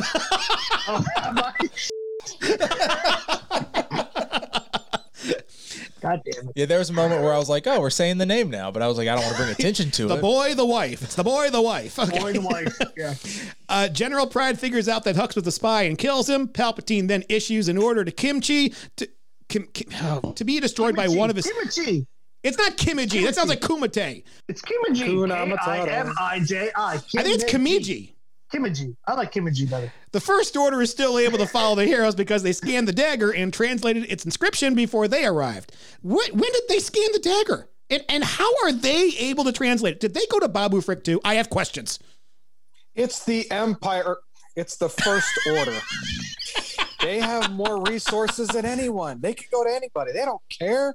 They'll just send them a buttload of money and just, hey, translate this. They got resources beyond resources. JC. Not a MacGuffin. Actually, the knife in this case would be the MacGuffin because that's what they're trying. That's pushing the plot along. They're trying to get to that. I'll sign a 1 week contract to come back for a podcast just on MacGuffins. Can we actually decide? We can do that. The remains of the second Death Star are located on an ocean moon near Endor. There, the group are met by a tribe of ex-stormtroopers led by a young woman named Janna. She and Finn bond over having both escaped from the First Order. Okay. We all saw that Death Star blow up into millions and millions of pieces. It didn't blow up into chunks. And I'm going to take a phrase from JC. I'm calling bullshit. If the moon blew up, would there not be a lot of large chunks being hurled towards Earth? Yes, but we saw the actual explosion of it, and it was particles. It wasn't the whole dish flying off. We saw bright lights. We saw bright lights with which little we shouldn't have seen. Lights. And also distance. We saw distance. It makes you think it was vaporized, but because of the size and distance of space, what we saw as very, very tiny things on the screen may have been like a mile across because the flipping Death Star was massive. So you're going to have bigger chunks flying all over the place, even though it looked really tiny on the screen. And so then, yeah, you're going to have big, giant chunks flying all over the place. It's like space vomit. It's got to go someplace. I challenge anyone out there to watch the video from Return of the Jedi. When it blows up, there are no chunks. No, I'm watching it now. It is, it's leaning Joe. I'll say that. No, it's Come distance. On, science teacher. It's size and distance. We don't know how big those tiny little things are because we're thousands of miles but the away. dish itself was like 20% of this, what you see of the Death Star. Right. And it just goes into a bright light. We don't see what happens after the bright light. No, I mean, I get that, and I'm with you. It is just. He doesn't agree with us. No, I'm with you all in saying, like, yes, this will obviously, like, there are going to be chunks left over. Definitely. The percentage of the Death Star that is left over on this planet is not realistic. It is. I actually think there are people that have done the math for it. I mean, it is like an eighth of it. I don't know if it is. Again, I think you guys are misrepresenting the size. This thing was massive. Dude, I mean, JC, I'm looking at pictures right now. The framing and the windows are still intact in some of these pictures. Exactly, because it was a big son of a gun. Maybe that window is like 500 feet high. I don't know, man. Okay, so on this planet, you see like what, half of the dish area where the mega laser comes out. Okay, and then this falls on a planet. I feel like, that part that fell out onto this planet should be a lot bigger than just what we saw on screen. I agree with. I do agree with that. It should have been bigger than what we see. Yes, because that's like a third. That's a third of that entire. I don't know, maybe not a third, but that was a huge part of the Death Star, and they make it seem like it fit into like this little lake. I mean, so, I don't know. I mean, I feel like I'm retracting my words, but at this, I don't know. So this, I am looking at an image of Rey. No. I'm looking at an image of Rey standing with her lightsaber in front of like the giant window that Darth Vader and the Emperor looked out of. Glass is still intact, and the chair is still in its position. His chair is still there. Maybe it was made of vibranium. The glass and The chair. I mean, undefeated. Okay, so I'm right. I would. Right. So the second Death Star,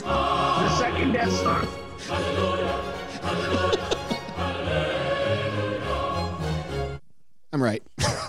I mean, it's what happens when you control the sound editing. You can always make yourself appear right. Doesn't mean you actually are right. Okay, go on with what you want to say. So according to Wikipedia, Okay, I'm done. I'll stop. Death Star number 2 was 160 kilometers. How big is 160 kilometers? Somebody convert that to miles. I don't know how big that is because I don't know kilometers. I don't know. It's not the size that counts. It's the motion of the ocean. It is 100 miles. It's just south of 100 miles. Oh, wow. Then, yeah, there's a big size discrepancy. I thought it was a lot bigger than that. Yeah, that's like what she said. It's about it's like an hour and a half, 2-hour drive. Yeah, okay. Never mind. All right, so this is point number 3. Writers, read the shit that's come before you. I mean, it's on Wikipedia, for Christ's sake. Just take a look at the damn thing. Speaking of... And then I don't look like a fool trying to defend you, you assholes. So, Joe, why didn't they go to Endor before? Yeah, why couldn't we just go to Force? I feel like we've gone to planets that are all like ones we've seen before, but we're going to call them something new. We went to Basana. That's Tatooine. We're going to this place. It's Endor. Why are we playing around with new names? This is to build the universe, but then shrink it when we get there. I totally agree. Like, how far is this planet from Endor? How far did these chunks blow? It must have been a really big vomit.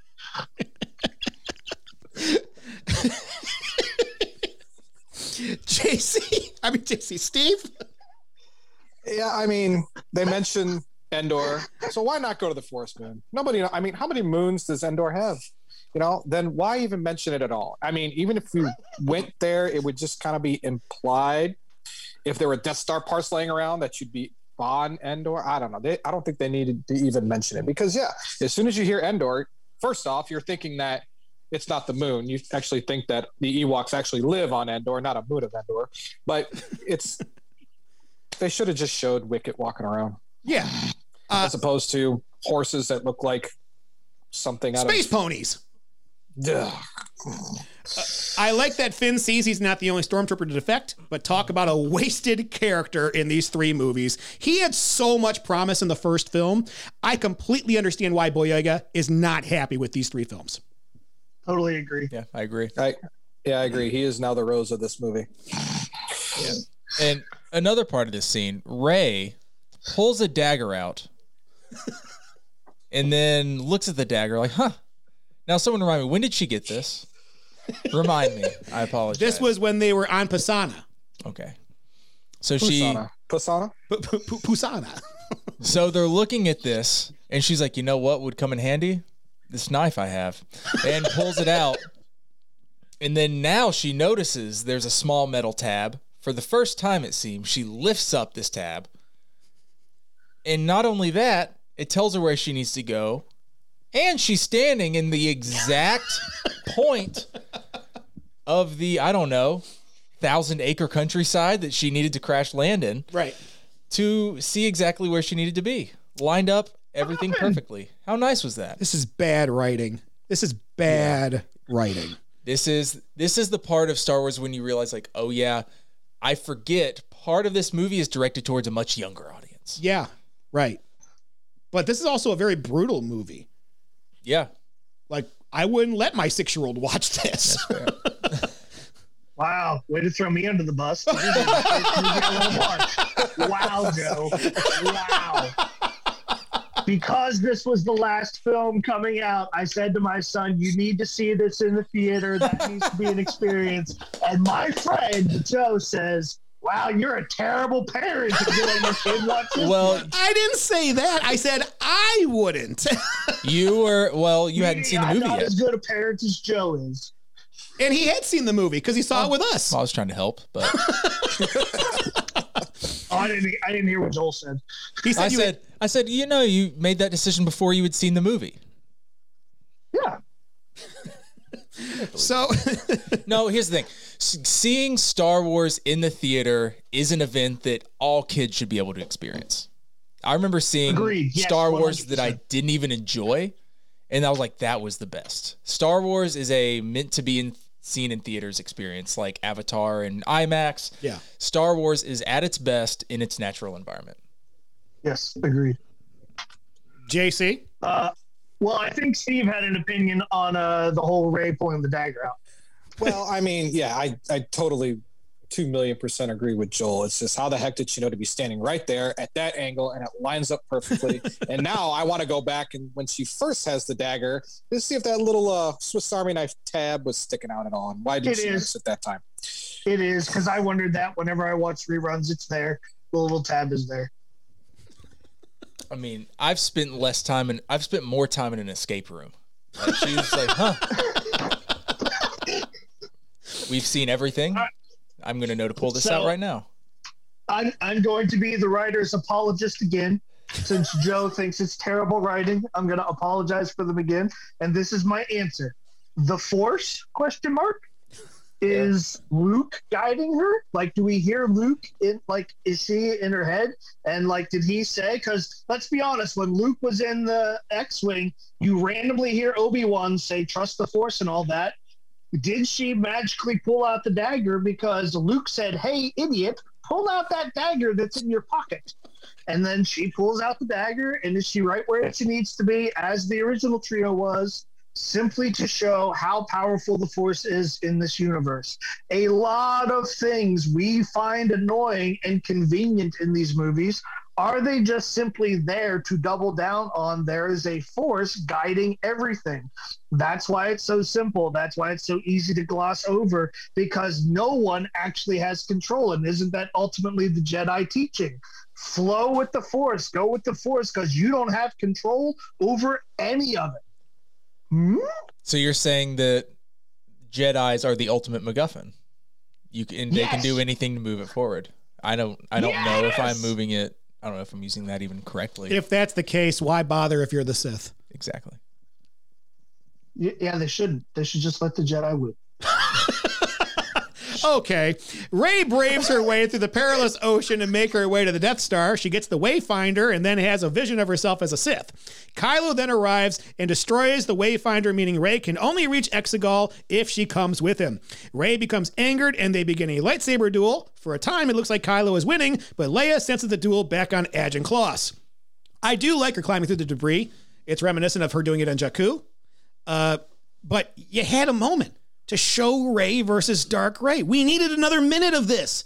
We needed another minute of this scene right here. This looks so cool. I thought it was pointless. Break my heart. It could have been done so much better.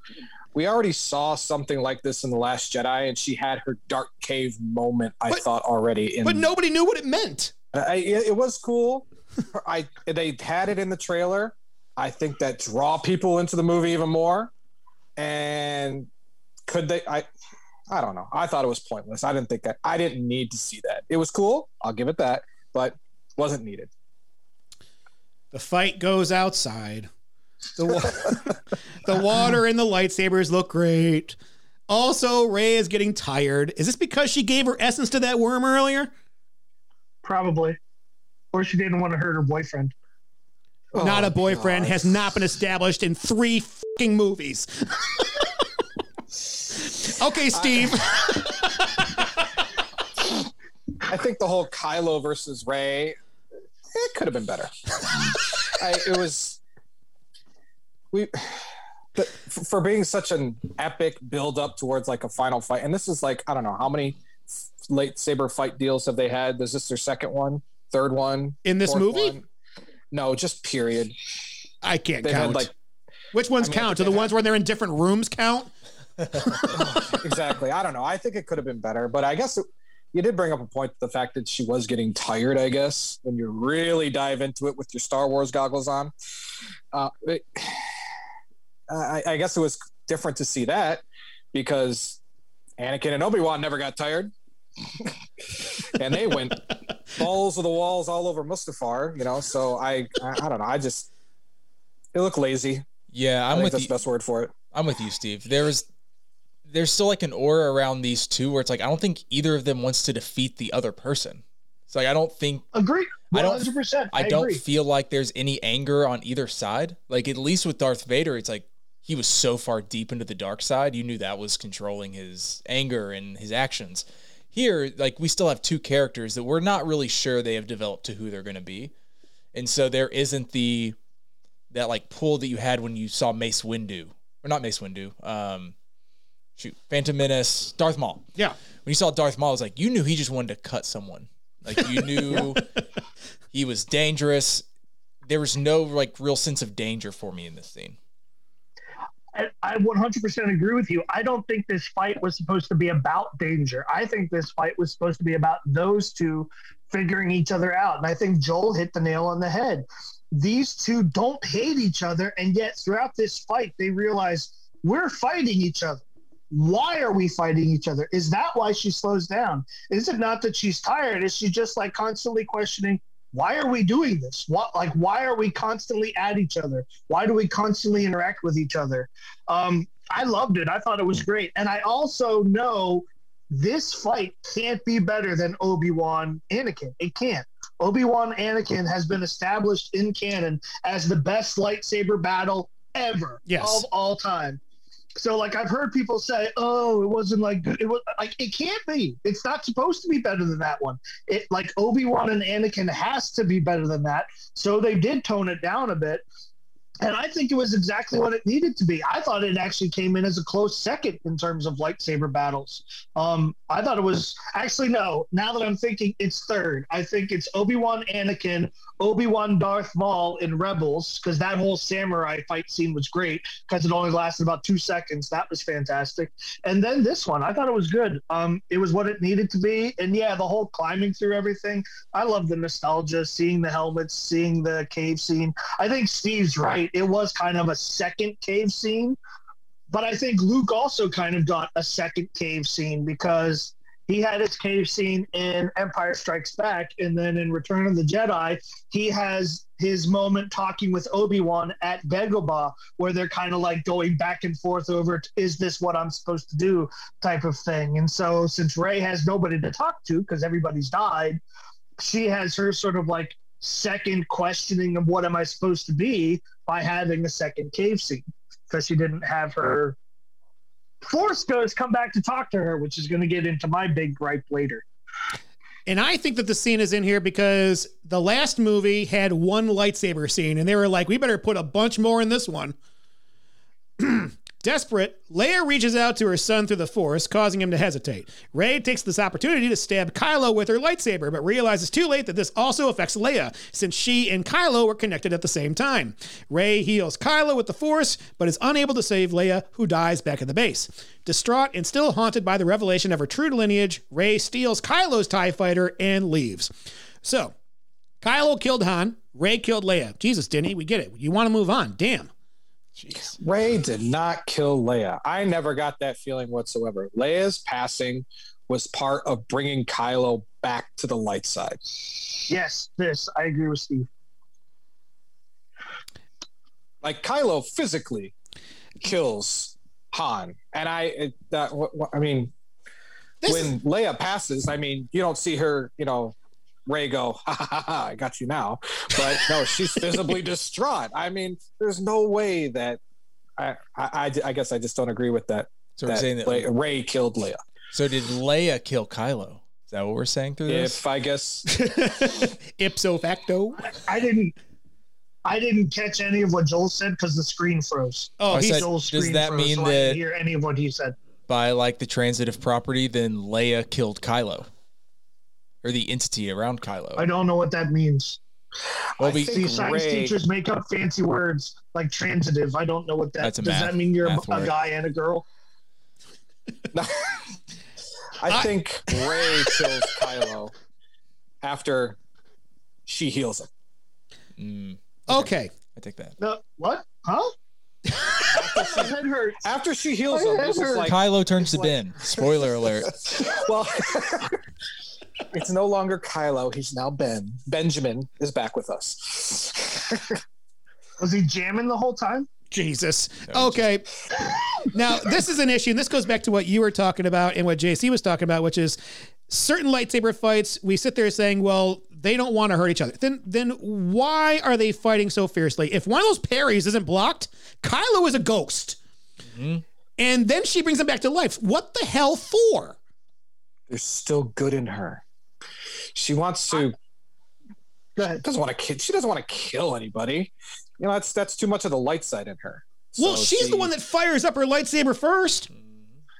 I think this is all about emotion. I think Rey has just been hit with a bunch of emotional news.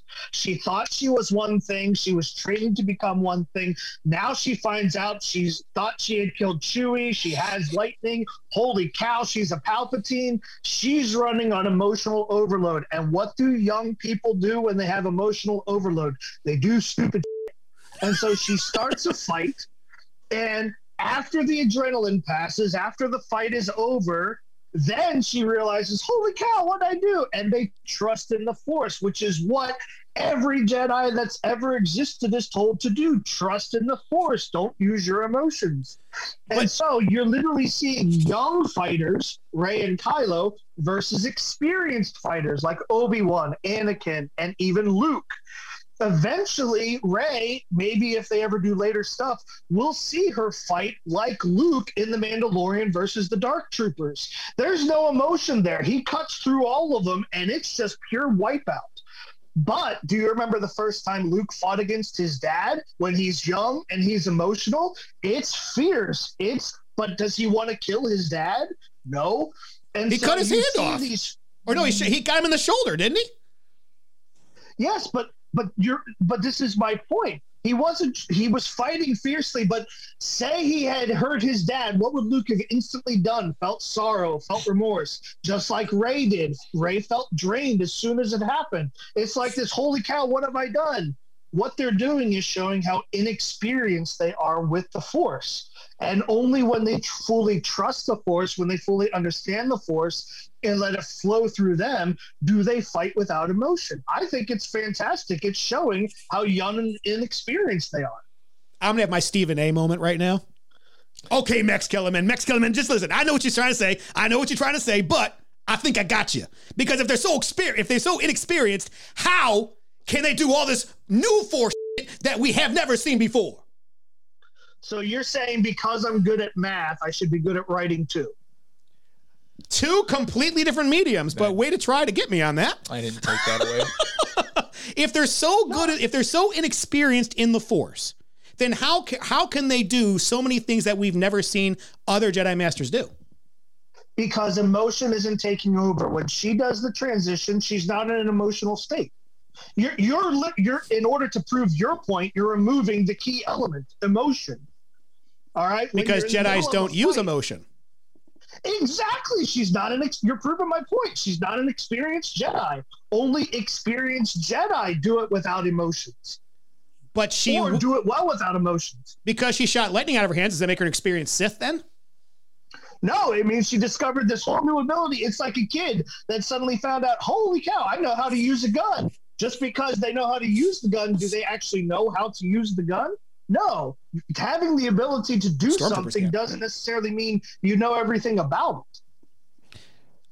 Okay. I can't disagree with anything that he says. It all makes sense. It really does. It all is 100% complete emotion, and emotion just clouds everything. You know, you can't think straight when you're doing it. And then once the action is done, it's like, oh, you know, and then you heal them, and now they're lovers. So it's no, God, that's the one step too far. I cannot wait till we talk about that, because your reaction when we left the theater was completely different. Yeah, I've had time to ruminate on it. I've had time to marinate in it. She returns to Ahch-To, intending to exile herself there as Luke once did, but when she tries to burn the Skywalker lightsaber, Luke's Force Ghost appears and stops her. He tells her that she must not make the same mistake he did and reveals that Leia knew of her Palpatine lineage all along, but still trained her. He then gives her a lightsaber that was intended for Leia before she gave up her Jedi training because of her pregnancy. Rey remembers that Kylo has the other Wayfinder in his TIE fighter and removes it. Luke levitates his X-Wing out of the water, mirroring the scene where Yoda does the same thing in The Empire Strikes Back, and Rey sets a course for Exegol. I liked seeing Luke as a Force Ghost. Kind of pithy how he says, a Jedi's weapon deserves more respect. We got it, JJ. Ryan did you dirty. Be nice. Dude, that was vicious. I didn't notice that till I read this, and that was such a major dig. I thought it was perfect. I thought it was like, well, that was well done, JJ. Seeing Luke and Leia sparring was cool. Another scene that could have used more time. I would have liked to spend more time seeing that. And when we first met Luke, we saw he put his X-Wing in the water. The impression was he was never going to be able to leave. However, he just as easily levitates it, and it's working fine. And if that's the case, why didn't he just hop in his X-Wing in Last Jedi to take on Kylo Ren rather than overexert himself on Ahch-To? JJ, did you not see all of The Last Jedi? I don't think he wanted to. I don't think he wanted to do it in person. I think he had made a decision never to leave that island. I think he was going to stick to that decision, but Rey coming made him realize, hey, I may never leave this island, but I still need to be a force in this galaxy. And so what's the only way he can do it? I'm not going to leave the island, but I'm still going to like inspire the spark that starts the rebellion. I think that's why he does it. Anything else? I love, as far as like just the Force Ghost scene, I loved it. Give me the Force Ghosts. Give me more Force Ghosts. I want more of Jedi Ghosts. Should have been ghosts, not voices later on. Spoiler alert. Don't worry. I'll play Portals over that scene. Meanwhile, Kylo is more conflicted than ever and racked with remorse over his mother's death. He has a vision of his father, Han Solo, encouraging him to renounce the dark side and return to the light. Kylo tosses his lightsaber away, reclaiming his identity as Ben Solo. Was this the best kept secret of the movie, Han's return? I would think so. Yeah. I didn't expect it. I didn't see it coming at all. I totally didn't see it coming. I was surprised Harrison Ford wanted to come back. Or did they just shoot the scene way back in the first one and JJ just used the film? Oh. I don't know. I doubt that, right? I want to believe Harrison came back. I mean, you show Harrison Ford $500,000 and be like, I don't know, 6 hours I of guess I'll one do day. He'd be like, okay, I can do that. The only difference between what Han says here and what Han said before he died was Leia is dead. Kylo's a mama's boy. Yes, all boys should be mama's boys. Yes. Took the words out of my mouth. I was just about to say that. Yes, totally agree. Every boy should be a mama's boy.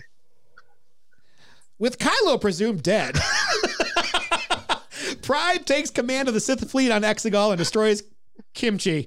We also learned that I feel like I'm going to have to go back and re-edit whatever the name of the planet actually is. We also learned that Pride served Palpatine during the days of the Galactic Empire. Why is Kylo Ren presumed dead? They haven't seen him for a while. Like maybe it's been a long time, or maybe they just want him dead because they don't like him. In Pride served Palpatine, why not use one of the original actors from the original films? Why have a new character here to do this? This just fills a plot point that ultimately doesn't change a goddamned thing. So my only thought was Pride in Battlefront 2? Is that where they're stealing from? I haven't played the campaign in Battlefront 2 in a while, but when they said that, I'm like, wait, was that character on one of the Star Destroyers in Battlefront 2? I don't know. Yeah, I don't know. Like, would have loved to see like Captain Nita be the one doing it. Ooh, one of the admirals at the end of Empire or something. Or should they have brought in the character from the trilogy, the book trilogy? Thrawn? Oh, man. Thrawn. No, not Thrawn. Not Thrawn. Ray Sloan. Ray Sloan, yeah. That would have been perfect. I wonder if this should have been Ray Sloan, not Pride. Yeah. That's what it should have been. Throughout this whole thing, this should have been Ray Sloan. And the only reason, as I'm saying this, I'm having a thought because my brain is slow. The only reason why they don't have Ray Sloan there is when they do introduce Thrawn into like this new age of like the Mandalorian and the Ahsoka show, Ray Sloan is going to end up being with Thrawn. So wherever Thrawn is, wherever Ezra Bridger is, that's probably where Ray Sloan is too. Which is the only reason why Pablo wouldn't have let them use her here. Oh, Pablo's a prick. You take that back. Pablo's a prick. You take sacrilege, sir. Sacrilege. No, Pablo's a prick. Finn, Poe, and the others, now accompanied by Jannah, return to Agen Kloss and are informed by Kimchi's destruction as well as Leia's death. Chewie breaks down and howls in anguish over Leia's passing, and Poe is informed that he is to succeed her as general. This was good to see the death of the princess. Yeah, I agree. I think they did a good job presenting a plot point that everybody over the age of probably 13 was waiting for. Yeah. And they finally did one of the original three right. I mean, well, they did Luke right in Last Jedi, but Harrison Ford, they did him dirty a little bit with his death. There was no mourning after it. It was just, well, we're moving on to the next movie. And this one, you had to sit on this one for a second.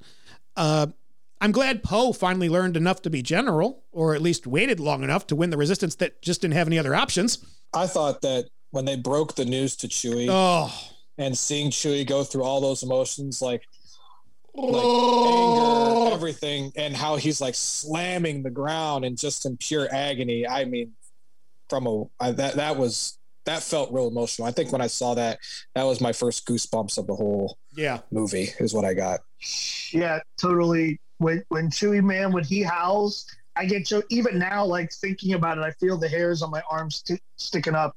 And every time, even when I watched it last night again, it's such power, man. And I don't know if Suotomo did it or if they took recordings of Peter, but man, that was whoever did that, whoever acted those growls. I know people are like, oh, it's just there was like raw, heated emotion in those, and it gets me every time, every single time. It was just like how when Han was killed and Chewie just lets out pure emotion from The Force Awakens and just goes absolutely bonkers. Poe does not feel that he has what it takes to be the leader that Leia was. Lando arrives and Poe asks him how he, Leia, Han, and Luke were able to take on the whole Empire when the odds seemed stacked against them. And Lando replies that they had each other and encourages Poe. Hey, Poe, there were a few others involved with taking on the Empire. It's called the Rebellion. They were just the four we were paying attention to in these movies. R2 backs up 3PO's memory and then starts receiving a signal from Luke's X-Wing, realizing it's Rey and that she is leading them all to Exegol. Poe appoints Finn as his co-general and prepares to lead a resistance fleet against Palpatine Star Destroyers. You know what they say about having two quarterbacks? If you've got two, you don't have one. Lando is sent off in the Falcon to gather reinforcements from across the galaxy because this will work better than sending a broadcast at the end of The Last Jedi, sending one ship out to everyone. 3PO gets his memory back, so the whole speech has a lot less teeth back now. And the way to get to Exegol kind of feels like a one-ship-sized tunnel that zigs and zags, right? Yeah, this kind of goes back to something we talked about earlier. During this scene, I realized that I've never noticed if there is ever any type of space debris floating around. There are so many explosions, so many battles, so many giant ships just getting blown to pieces. Not once when they go to, I don't know, hyperspeed or whatever, do they like worry about damaging their wings or anything, sucking in some miscellaneous debris. I nicked a piece of pilot glass. Yeah, you would think that like when this whole movie's done, they look up and they're like, crap. Like maybe that's why Han is always working on the ship. Maybe. But like they're like the people on the ground are walking, but the ships are perfectly floating in air, not even a mile into the sky. So do the ships have the ability to float, or does gravity is it very limited towards the surface? Float? Or are they tethered? Are they tethered like, because remember they have to take this thing down or whatever? I'm wondering, is there like a physical tether that holds them in place there? I don't know. Maybe, but they were just underground. I don't know. The whole thing, I thought too much into it. Rey arrives on Exegol and confronts Palpatine, who tells her to strike him down so his spirit may pass into her. Hey, remember, Emperor? He's here still. He threatens to destroy her friends if she does, and Rey is about to carry out the deed, but senses that Ben has arrived to help her. I have been waiting 1.5 years for this scene. Ian McDiarmid, you still got it, brother. Steve, go ahead. Piss all over me right now. So, I mean, okay. I'm not going to do that because Ian McDiarmid is probably one of my favorite actors in this whole entire saga. But is he still really that powerful if all he has to have is a crane move him around and not the Force? I mean, it feels like he's a little limited on his movements.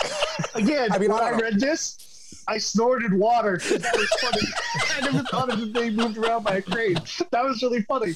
So, true. But here we go. Here's my go again. Captain Apology. Exactly. I'm Captain Apologist. I'm not sure he is all powerful. Maybe like he was never. I don't know. This is me again apologizing. Maybe his thing isn't strength in the Force, or maybe he will eventually be strong enough in the Force again. Maybe what he really is he's just manipulative. Maybe that's what we are missing. Palpatine was powerful in the Force, but he's even more powerful as a manipulator. Like battle meditation in the video games. Bastila Shan can manipulate people's emotions. Maybe that's what he has. His ability to manipulate and control is unparalleled, and no Jedi would use this power. No Jedi would try to control the thoughts of others because it's too similar to like compulsion, if you know the Wheel of Time series, like where you're forcing people to do your will. Like no Jedi would ever do that. So Palpatine's just really good at forcing people to do whatever he wants them to if they're weak-willed enough. These are not the droids you're looking for. Yeah, but they're not. All right, maybe I'm full of shit. Mm-hmm. You will bring Captain Solo and the Wookiee to me. Palpatine's just better at it. I mean, it still proves my point. Yeah. It's just Palpatine's better at it. The two manage to share Leia's lightsaber via the Force connection and take down the Knights of Ren together. Palpatine realizes they are a dyad in the Force and draws life force from them, rejuvenating himself. He declares that nothing will stop the return of the Sith and tosses Ben down a nearby chasm, seemingly killing him. Ben taking out the Knights of Ren and Rey manipulating the laser bolt like she's Yondu is a really cool action scene. But I don't know if you guys noticed that, but when Rey's fighting, she's actually moving the blaster bolt all over the place and it's hitting everybody. Yeah, that was cool. Yeah, that was cool. I love this. This is another of my favorite scenes. And Kylo with the one saber and not that big broadsword saber, he's so much better with that. I'm gonna have to rewatch that. Yeah, maybe the other one takes anger and it takes hate, and he really doesn't have enough to wield it. That or he's the guy that like finally traded in his Porsche and was like, you know what, this Honda Accord is good for me. It's so much more practical. Everything is so much easier to use. Regular lightsaber, just the Corolla of lightsabers. Yeah. I didn't need 3 blades before. That was greedy. I was overcompensating. And we get the shot of Rey and Kylo getting ready to face off with Palps. They both turn with their lightsabers, and Emperor says, "Stand together, die together." Pretty dark. Yeah. This is a Disney movie. It has to be dark. Yeah, take your 6-year-old. The Resistance engaging. Wow. These are my friends, people. My friends. The Resistance engages in battle with the First Order's fleet, but all seems hopeless as they are outnumbered and overpowered. Just as Poe thinks the battle is lost, Lando arrives with a massive fleet of ships from across the galaxy, just like everybody returns in Marvel. Among the reinforcements are Zori and Babu Frick, who escaped Kimchi before it was destroyed, and Rebellion veteran Wedge Antilles shows up for one line. Now the Resistance has their own army capable of taking on the First Order. How did all of those ships get there without the First Order seeing them show up one by one? Yeah, I had also noted, I was like, I really did enjoy this scene, especially the first time I saw it in theaters when I saw Infinity War a year before this movie was released. I think you meant Endgame, though. Endgame is when they all show back up, because Infinity was when they go away. Oh, maybe. I don't know. Well, then that ruins part of the joke because they came out in the same year. I thought that like Thor and everyone returning was in the first one, but with different podcasts. Oh, no, because they do come back for the war. Yeah.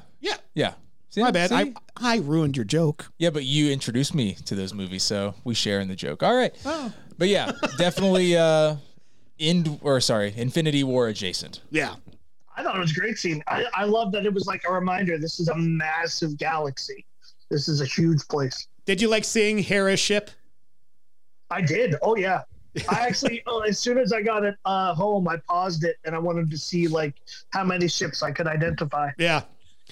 In Palpatine's throne room, a weakened Rey lies on the floor. Suddenly, she begins to hear the voices of the fallen Jedi reaching out to her. She hears Obi-Wan Kenobi, Anakin Skywalker, Yoda, Qui-Gon Jinn, Mace Windu, Ahsoka Tano, Kanan Jarrus, Ayla Secura, Luminar Unduli, Adi Galali, blah, blah, blah, blah, blah, blah, and finally Luke Skywalker, all of whom say that they will stand behind her and she must rise up to destroy the Emperor and restore balance. Yeah, I also really enjoyed this scene. The first time I saw it, during the 7th Harry Potter. But I liked it more in Star Wars because I understood it more, but definitely had vibes of all of Harry's family and recently deceased, spoiler for those who haven't seen Harry Potter, coming back and encouraging him to come back against Voldemort. Yeah. Stevie? It's almost like you're right after hearing all that, you're expecting Rey to say, Jedi, assemble. Yeah.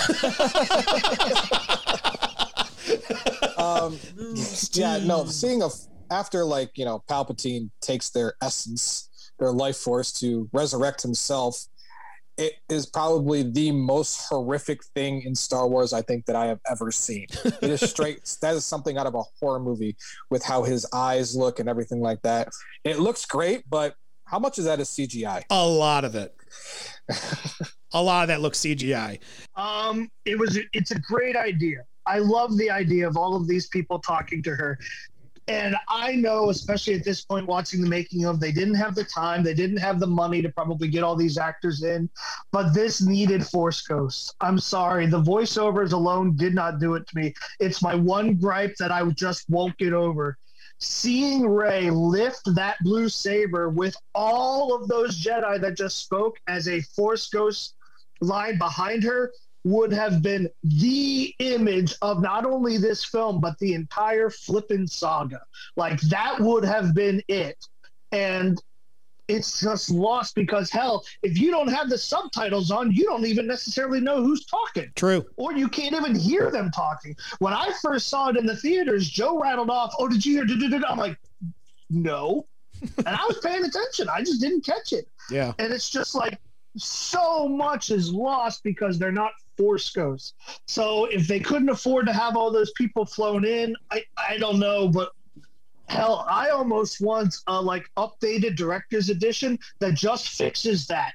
Just have all of these people come back, dress them up as Jedi one more flipping time, record them saying their line, and put them as Force Ghosts behind her, because that killed it. That was ruined, because that should have been the scene. Because there was so much I wanted that would have been fixed just by that. Steve? I couldn't agree with you more. 110%. That would have been a better, a totally better scene. Kind of like, it would have just been as powerful as when Cap is looking at the entire army with nobody behind him. How powerful would it have been with Rey looking at Palpatine with all of those Jedi behind her? That would have been freaking amazing. And there's which now I think I'm officially changing one of my top 3. There's a YouTube video where they put all the ghosts behind her in it. Oh, they did? Yeah, there's a YouTube video where somebody edited it. So bad. It's so good. And you're just like, what a missed opportunity. So bad. Yeah. Yeah, I want to see that. I'll have to look for it. Yeah, and I think in the video they all have their hands out and they're giving her their energy. Yeah, it's like, wouldn't that have been so amazing? It would have been awesome. Such a lost opportunity. Rey gets to her feet. Pisses me off more than anything. Rey gets to her feet, and Palpatine attempts to shoot Force lightning at her, which she deflects with Leia's and Luke's lightsabers. Perhaps Palpatine angrily says that she is powerless to stop him and declares, "I am all the Sith." And Rey responds with, "And I am Iron Man." Oh, wait, no. I'm all the Jedi, not Iron Man. Robert Downey Jr., you get out of this game. It was such a ripoff. Imitation is the best form of flattery. It was such a ripoff. And deflects the lightning back at her grandfather, disintegrating his body and destroying the Lord of the Sith once and for all, or at least until 30 years from now when they find a way to resurrect him again. Marvel's laughing hysterically. They literally copied the same ending and made half of what they did at the box office. I hated this. Yeah, but is it considered copying when you're owned by the same company? Oh. Or is it recycling? Laziness, sure. But would you consider it recycling at this point? That is recycling, I guess, yes. Yeah. I still don't prefer it, but yeah, it is totally the same thing. But it didn't have that effect. I don't know. This was 9 movies, not 23. No, it was 6 movies with a three movie epilogue. The effort drains all life from Rey and she begins to die. Ben crawls out of the chasm and transfers his life force to Rey, reviving her. They share a kiss before he dies, redeemed just like his grandfather before him. Meanwhile, the Resistance destroys the First Order's fleet, killing Pride. Whoa, whoa, whoa, whoa, whoa. Let's go back to that kiss. Where the hell did that come from? I hated every single part of this. These two were played off like a brother-sister relationship. This scene was absolutely ruined by a kiss. JC. I remember defending this.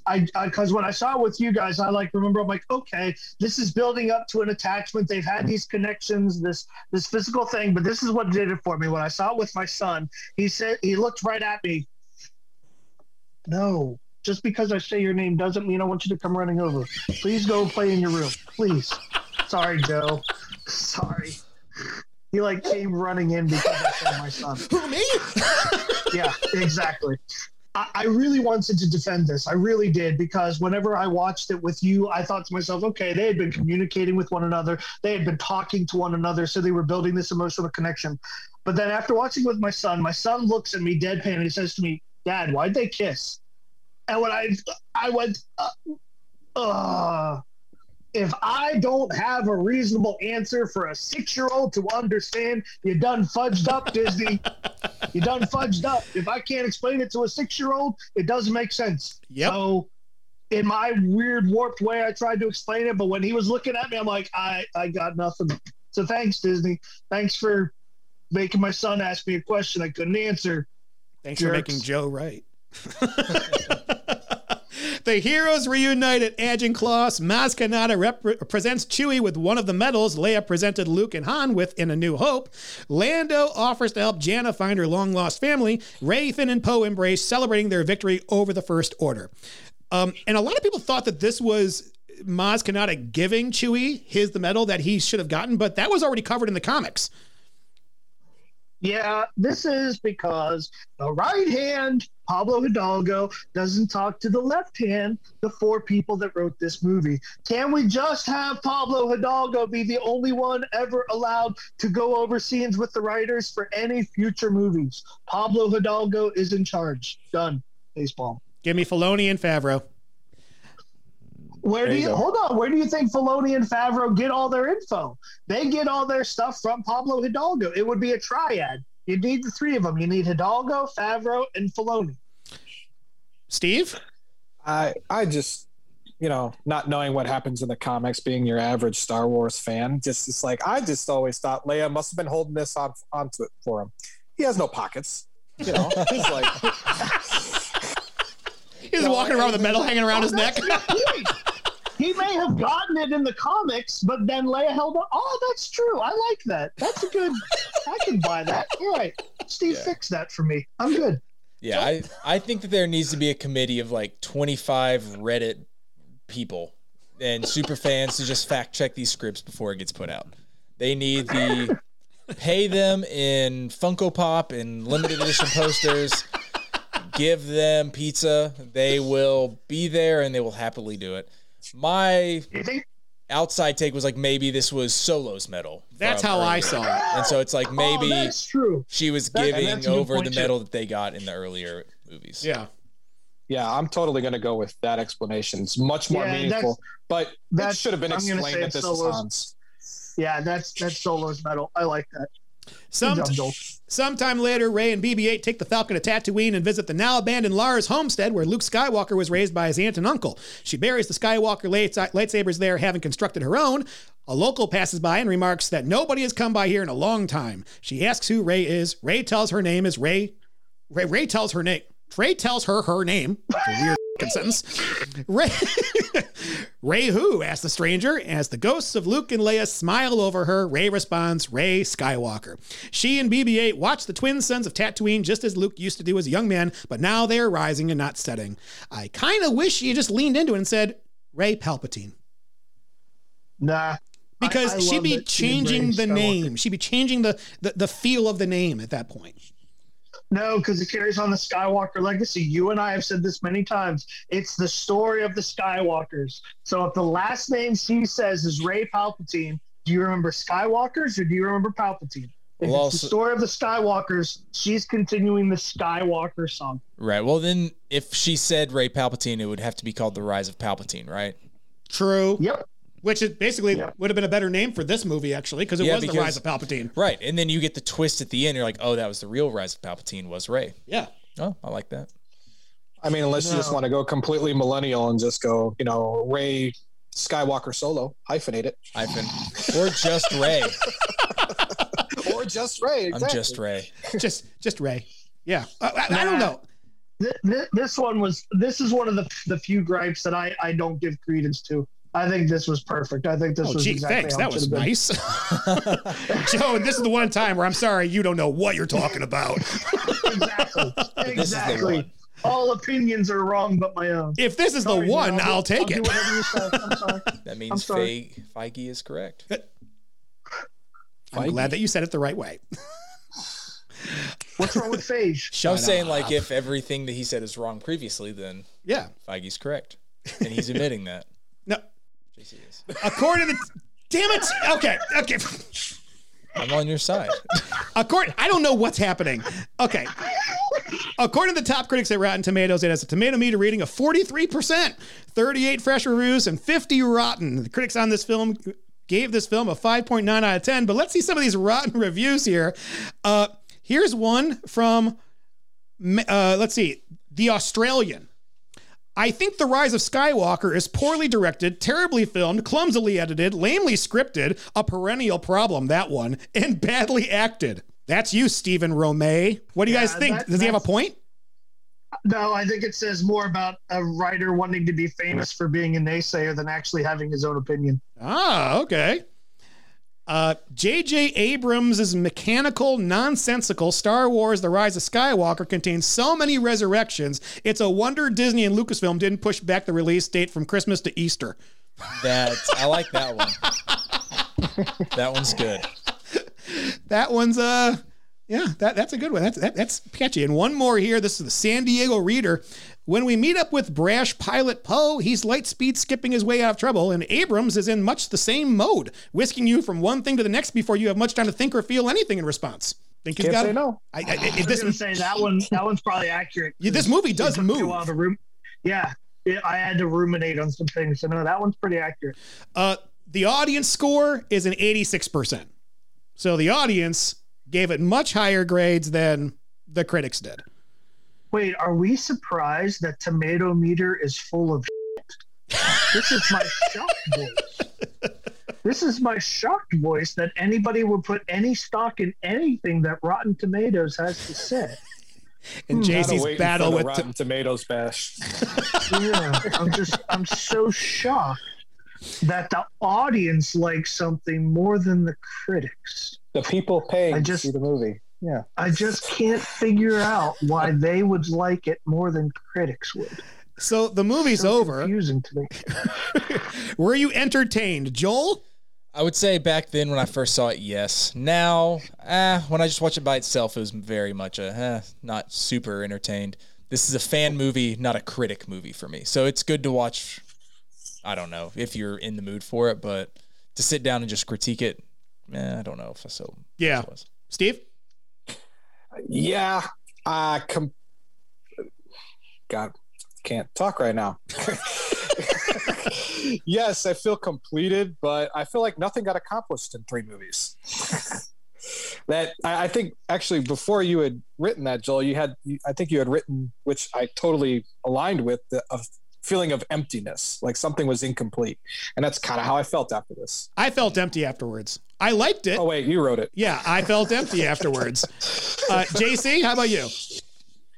I very much enjoyed it, but I felt emotional too. I felt great. I loved it, but I left having so many questions. Not necessarily empty, but I felt like for something to have wrapped it up, I felt like there was a lot I still wanted to know. Okay. Well, now it's time for Did the Awards Get It Right?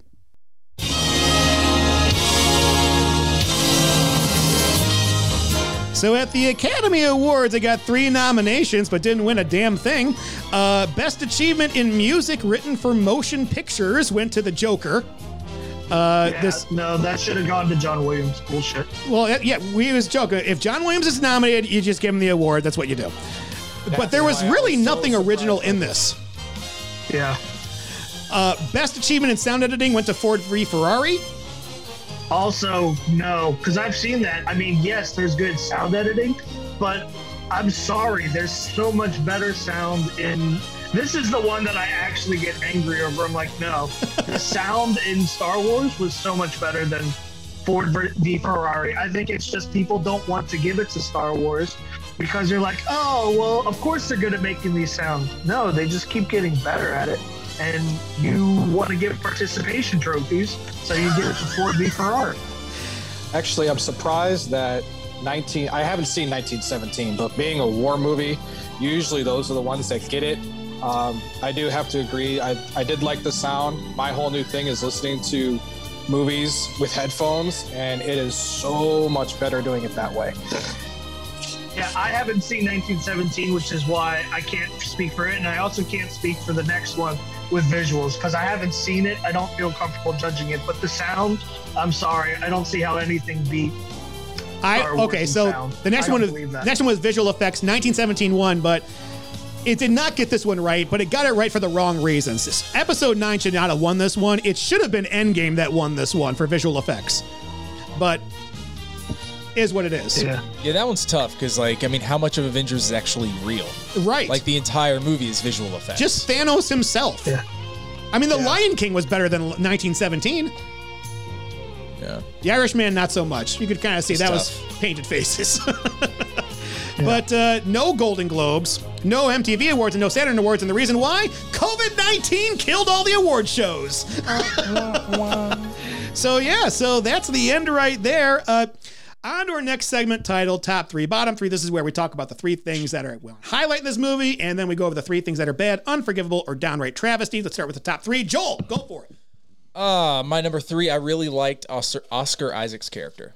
I've liked him through the whole thing. I feel like he was well balanced in this one. Kind of provides enough casual persona that Han Solo did, but without being the exact same character.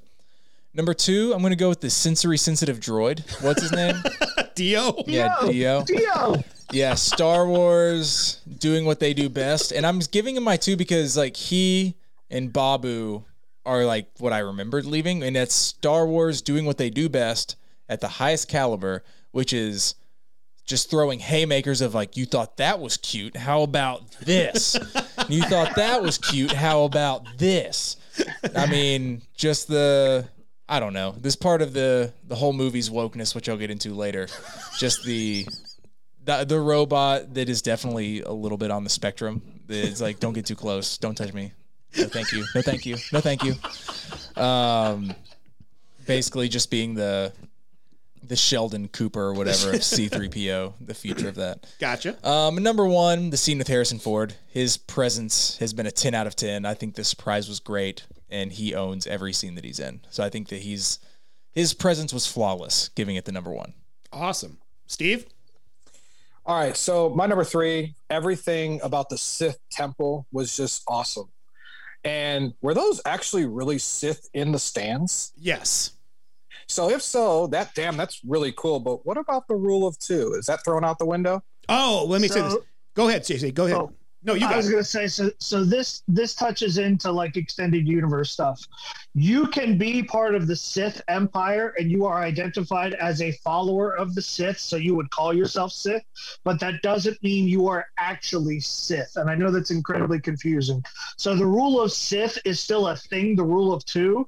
because then the only two Sith would have been Palpatine and Rey. They would have been the rule of two. But then all the followers, all the people that worshipped these two people, they were people of the Sith Empire. And so it's very confusing. So the answer to your question is yes, they were Sith. Were they like the Force powerful Sith? No, they're not, which is confusing. All right, cool.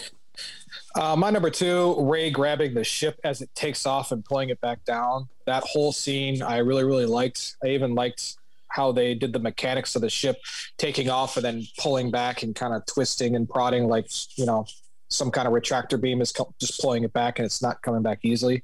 My number 1, I changed it.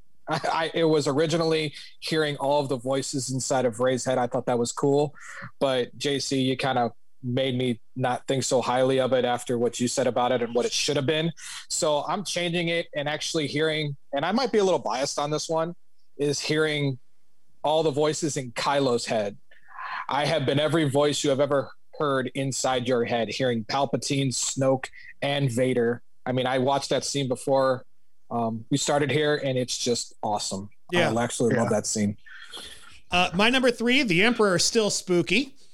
My number 2, all the voices speaking to Rey at the end. It was a great way to tie the prequels, original trilogy, sequel trilogy, Clone Wars TV show, and Rebels TV show all together. Kind of like the portal scene in Endgame. And my number 1, the chemistry between Rey, Finn, and Poe is so good. I wish we could have seen this new trio more in the new trilogy. Yep. JC? My number 3 is Poe was hilarious. I loved everything he said in this movie. Poe was perfect. I absolutely thought he was awesome. Every single scene with Rey and Kylo Ren was good. As I was saying this, except for the kissing scene. But everything but that was gold. I love those two characters on screen. And my number 1 is Chewie still alive. Chewie is still holding down the fort, and Chewie is there. Makes me happy. He's still flying the Millennium Falcon. All right. Well, let's move to the bottom 3. Time to vent. Joel. My number 3 is, and will probably always be, John Boyega. There is a reason that we didn't talk about him much in this movie, because he adds no value. No. I kind of like what we talked about at the very beginning of the podcast. I'm just very aware that everything that he says is acting. I don't like... It sounds like he's giving me a monologue. He's not a fully believable character, and that may not be his fault. Gotcha. If he was unhappy, it's not his fault. Yeah, if he was unhappy with the way this movie went, I can say that I've grown. I'm more open-minded. Maybe Hayden Christensen had the same issue. Faster, more intense. I don't know. I feel like it was a wasted character that was not believable. I feel like it was for a younger audience. Number 2, let's see, what did I say? It might just be that now I'm an adult, but I don't get excited when I see these 20-somethings able to do all of these crazy extreme tasks without fail the very first time. You have all of these very young characters. They're from the desert, and they're like, oh, a boat that floats on water? I've never seen water, but I'm going to know exactly how to use this thing. Not only am I going to know how to use this boat, there's going to be an enormous storm that even the most accomplished sailors would have trouble with, and I'm going to do everything just fine the first time. So that part of me, I was just like, I felt old when I was watching that, because I was like, she's raised in the desert. She doesn't know what a boat is. This is her first boat. Tell me about it. She's doing so well. And number 1, this is a movie for me that I need to binge up to. I wasn't excited to watch it this time, having not seen a Star Wars in however long the last time I saw Star Wars was. But the last thing I watched was 3 episodes of The Mandalorian. So it's the thing. My number 1 with this movie is I can't just turn it on without having to go back and remember backstory. It's not a standalone movie. It has cool visuals, very interesting effects, but it's a tough standalone movie for me. That is what makes it a number 1. Okay, Stevie. My number 3 is the kiss that ruined that whole relationship / scene. I hated it. As JC would say at the very end of Civil War. I hated it. My number 2, dropping Palpatine's return in the opening crawl. I absolutely hated that bomb drop. I think that they should have maybe alluded to something, like instead of saying Palpatine, the dark side or something is coming back, and then reveal him a little bit later differently. And my number 1, horses on a Star Destroyer. One tip from that Star Destroyer, because I've easily taken care of that planet. I mean, I know they couldn't navigate, but you could still rotate, twist and turn, and everybody's gone. Good points. My number 3 is using the unused footage of Carrie Fisher. This I didn't think was written very well into the overall story, and it ultimately felt really forced rather than organic or organic. Huh? Oh, jeez. Huh? Organic. Leia Organa? No. No. Nothing. Okay, number 2. This feels like JJ. You want a banana hammock? No, this feels like number 2. Number 2. This feels like J.J. Abrams tried to fit 2 movies into one, and in doing so, cut corners with wild coincidences. He should have just taken a bite of humble pie and taken the story from where Rian Johnson decided to leave it.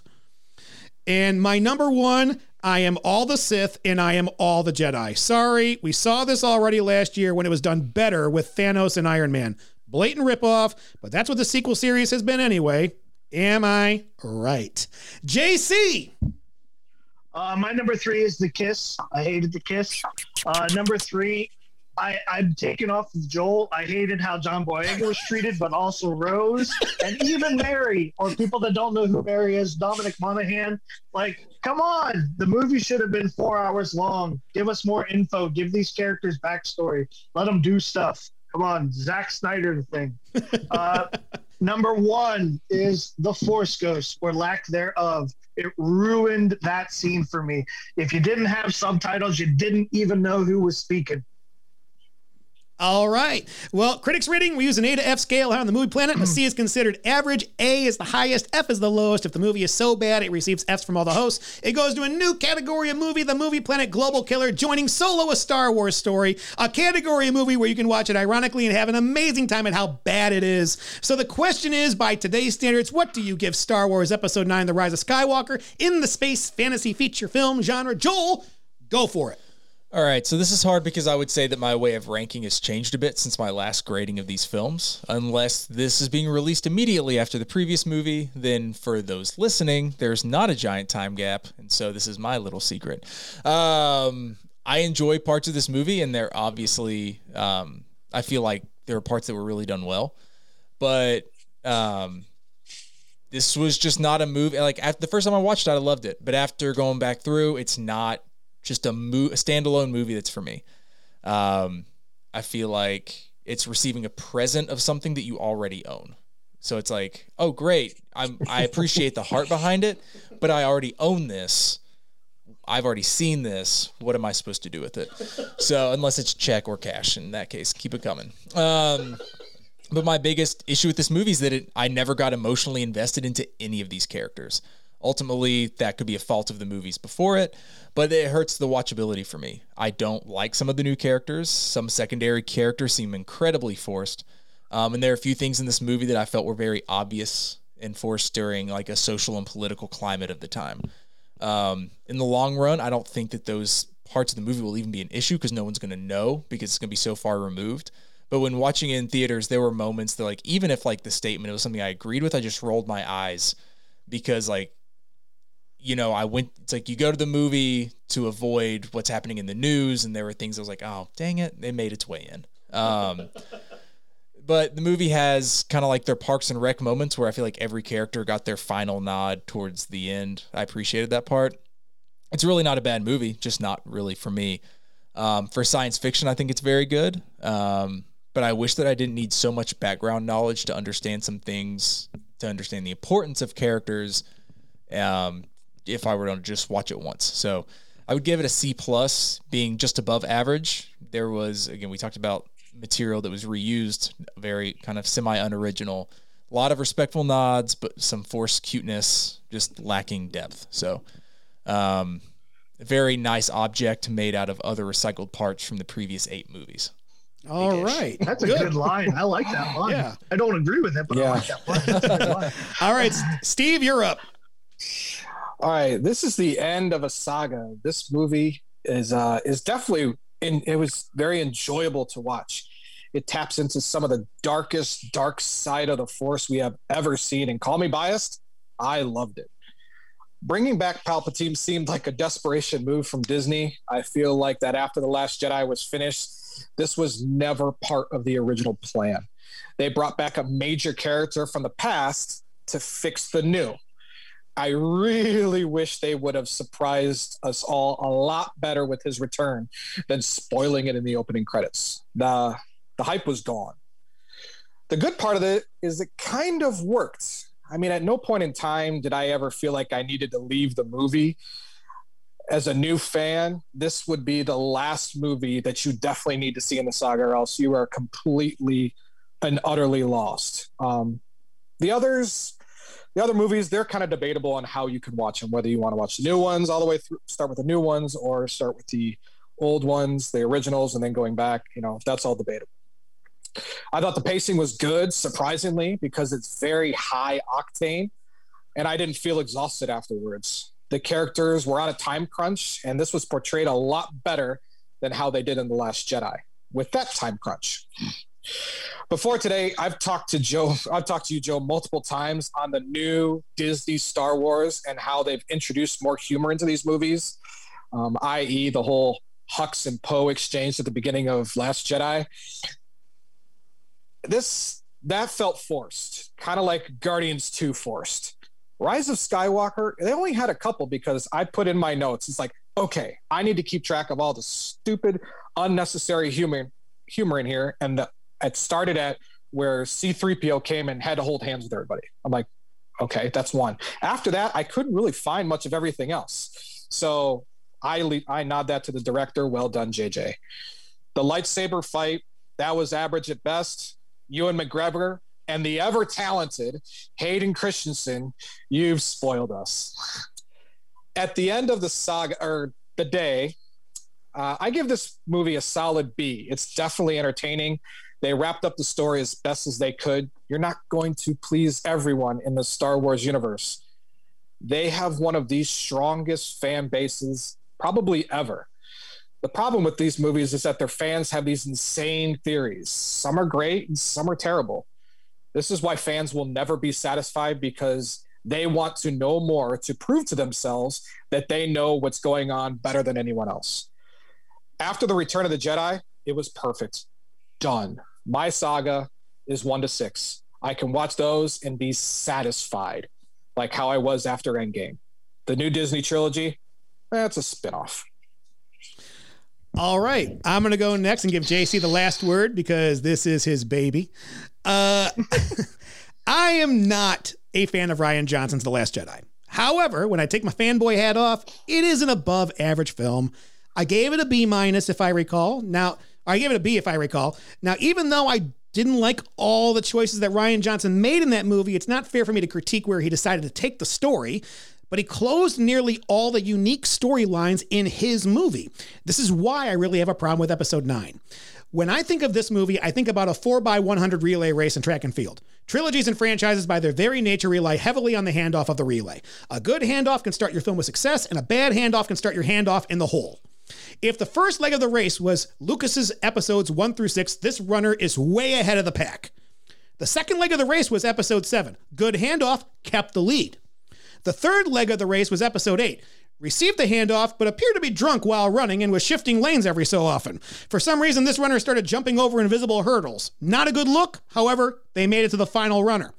The fourth leg, the anchor of the race, was episode 9. Sloppy handoff, fell behind, and then, rather than complete the race, ran back to the spot where the third runner started and reran his portion of the relay, as well as the final leg, thusly putting him in dead last. This movie ends a shockingly poorly planned trilogy. We all know Colin Trevorrow wrote a completed script for episode 9. You can download it and read it. In my opinion, it is much more original, more ambitious, and in general, a much better story. Star Wars fans will look back at the sequel trilogy as the Disney trilogy because it just didn't feel like the others. It felt more like a spin-off of the original movies using some familiar faces to draw you in. Kind of like when Boy Meets World rebooted Girl Meets World. The stories were the same, but they had to bring in the familiar faces from the previous show just to get eyeballs on it. Say what you will about the prequels, but at least it was wholly original storytelling. J.J. Abrams does some good things with this movie. It is shot really well. The action scenes are magnificent and epic, and the story moves pretty fast. There isn't a pacing issue here at all. And the actors, look, I will say this until I'm blue in the face, the actors in the sequel trilogy outact nearly everyone in the first 6 films. It is just a better quality cast in general and better direction. Story-wise, this movie tries to shove 2 films into one, and in doing so tries to retell Return of the Jedi, but with new actors. Carrie Fisher's passing obviously changed the script dramatically, and that may have been the biggest stumbling block, but after all, this was supposed to be her movie. Abrams did the best he could with what he had, reusing old footage and whatnot to try to get her presence there, but it just didn't feel right. Starting this movie with the Emperor felt forced. We've been there and done that. It was almost like JJ has to bring back all those familiar faces to save Star Wars fandom, which was getting a little unhappy with the overall direction after the okay Rogue One and the piss poor Solo. Overall, I'm giving this movie a C-, and in turn, I'm dropping my grade of Last Jedi from a B to a B-. This bumps The Last Jedi out of the Pantheon as it drops from 8.4 out of 12 to an 8.2 out of 10, 12 I mean, and the 7th spot becomes Star Wars: A New Hope. Rian Johnson's closing of the storylines in Episode 8 gave Abrams nearly nothing to work with, and that is a bad handoff. This movie is watchable. And there are plenty of people who enjoy seeing all the same old people. But if somebody who's never seen Star Wars asks me what movies they should watch, I'm going to say simply, watch episodes 1 through 6. That is the Skywalker saga. JC, you're up. This movie does a whole lot more good than bad. It really does. But for a lack of information that some people need, -1. For the kiss, minus another 1. The lack of Force Ghosts, another -1. So that's a B+ for me. All right. I love your expediency, especially since we're cruising on to 3 hours. Holy shit. Okay, so if we average our grades, you give it, we give this thing a 7.75 out of 12. That is a C+, and it is not making it into the Pantheon. So the Pantheon is officially Episode 7 at number 1, Episode 3 at number 2, Episode 5, The Empire Strikes Back at number 3. Number 4 is Return of the Jedi. Number 5, Rogue One. How'd you get in here? Number 6, The Phantom Menace. And number 7, the granddaddy of them all, Episode 4, A New Hope. And that is our Pantheon now. But let's get our critics' hats off. Do you love this movie, like this movie, or none of the above? Joel. Yeah, I like it. And I say that because I do, again, I've said it. I remember leaving theaters very pleased with my experience. But unless I'm doing a marathon, I'm not coming back to this one anytime soon. Steve? I liked it, I guess. I mean, I guess if I have to think about, the movies that I own, I only own 1 through 6. Oh, I do own Rogue One. That one wasn't bad. But like Last Jedi and this one, I don't own these yet. Okay. Hopefully I get them as a gift because I don't know if I feel like going out and spending my own money. But I liked it. Joe? I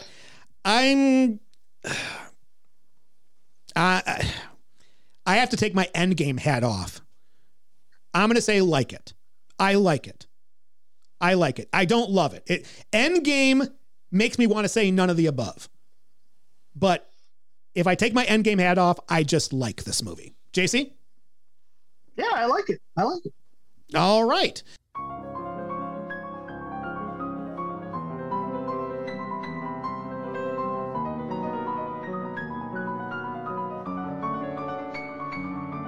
Well, that's all we got time for today, Movie Planeteers. Next show, we'll look at E.T. the Extraterrestrial for the Family Film Pantheon. You can email the Movie Planet using the address movieplanetpodcast@gmail.com. If you enjoyed the show, subscribe on iTunes, Spotify, or Podbean, and give us a 4 or 5-star review. Like us on Facebook, Twitter, and follow our Instagram. The opinions expressed on the Movie Planet podcast are those of the individual hosts. The Movie Planet podcast is not affiliated with, prepared for, approved, or licensed by any entity that created any films discussed or reviewed herein. All movie clips and music included in the podcast are the intellectual property of the respective copyright holders. They're included here for the purpose of review and no infringement is intended. Gentlemen, any last words? Joel? In the words of the late, great Han Solo, don't everyone thank me at once. Steve and JC, anything? JC's shaking his head no. He thinks it's a visual podcast. I immediately just thought of this. Does this go into the grade of the Saga Pantheon now? Isn't there a Pantheon for that? Yeah, there is, but I got to go into the numbers on that one. Okay. Yeah. Stay tuned. Stay tuned. That'll be revealed. I'll put that in this podcast. Oh, in terms of that, then I got a bad feeling about this. JC, you sure? Nothing? The Force will be with you? Nothing? Well, yeah, the Force is always with you because the Force is everywhere. There it is. Just not standing behind Ray. Thanks for listening and happy movie watching. Bye, Steve. We're out. We're out.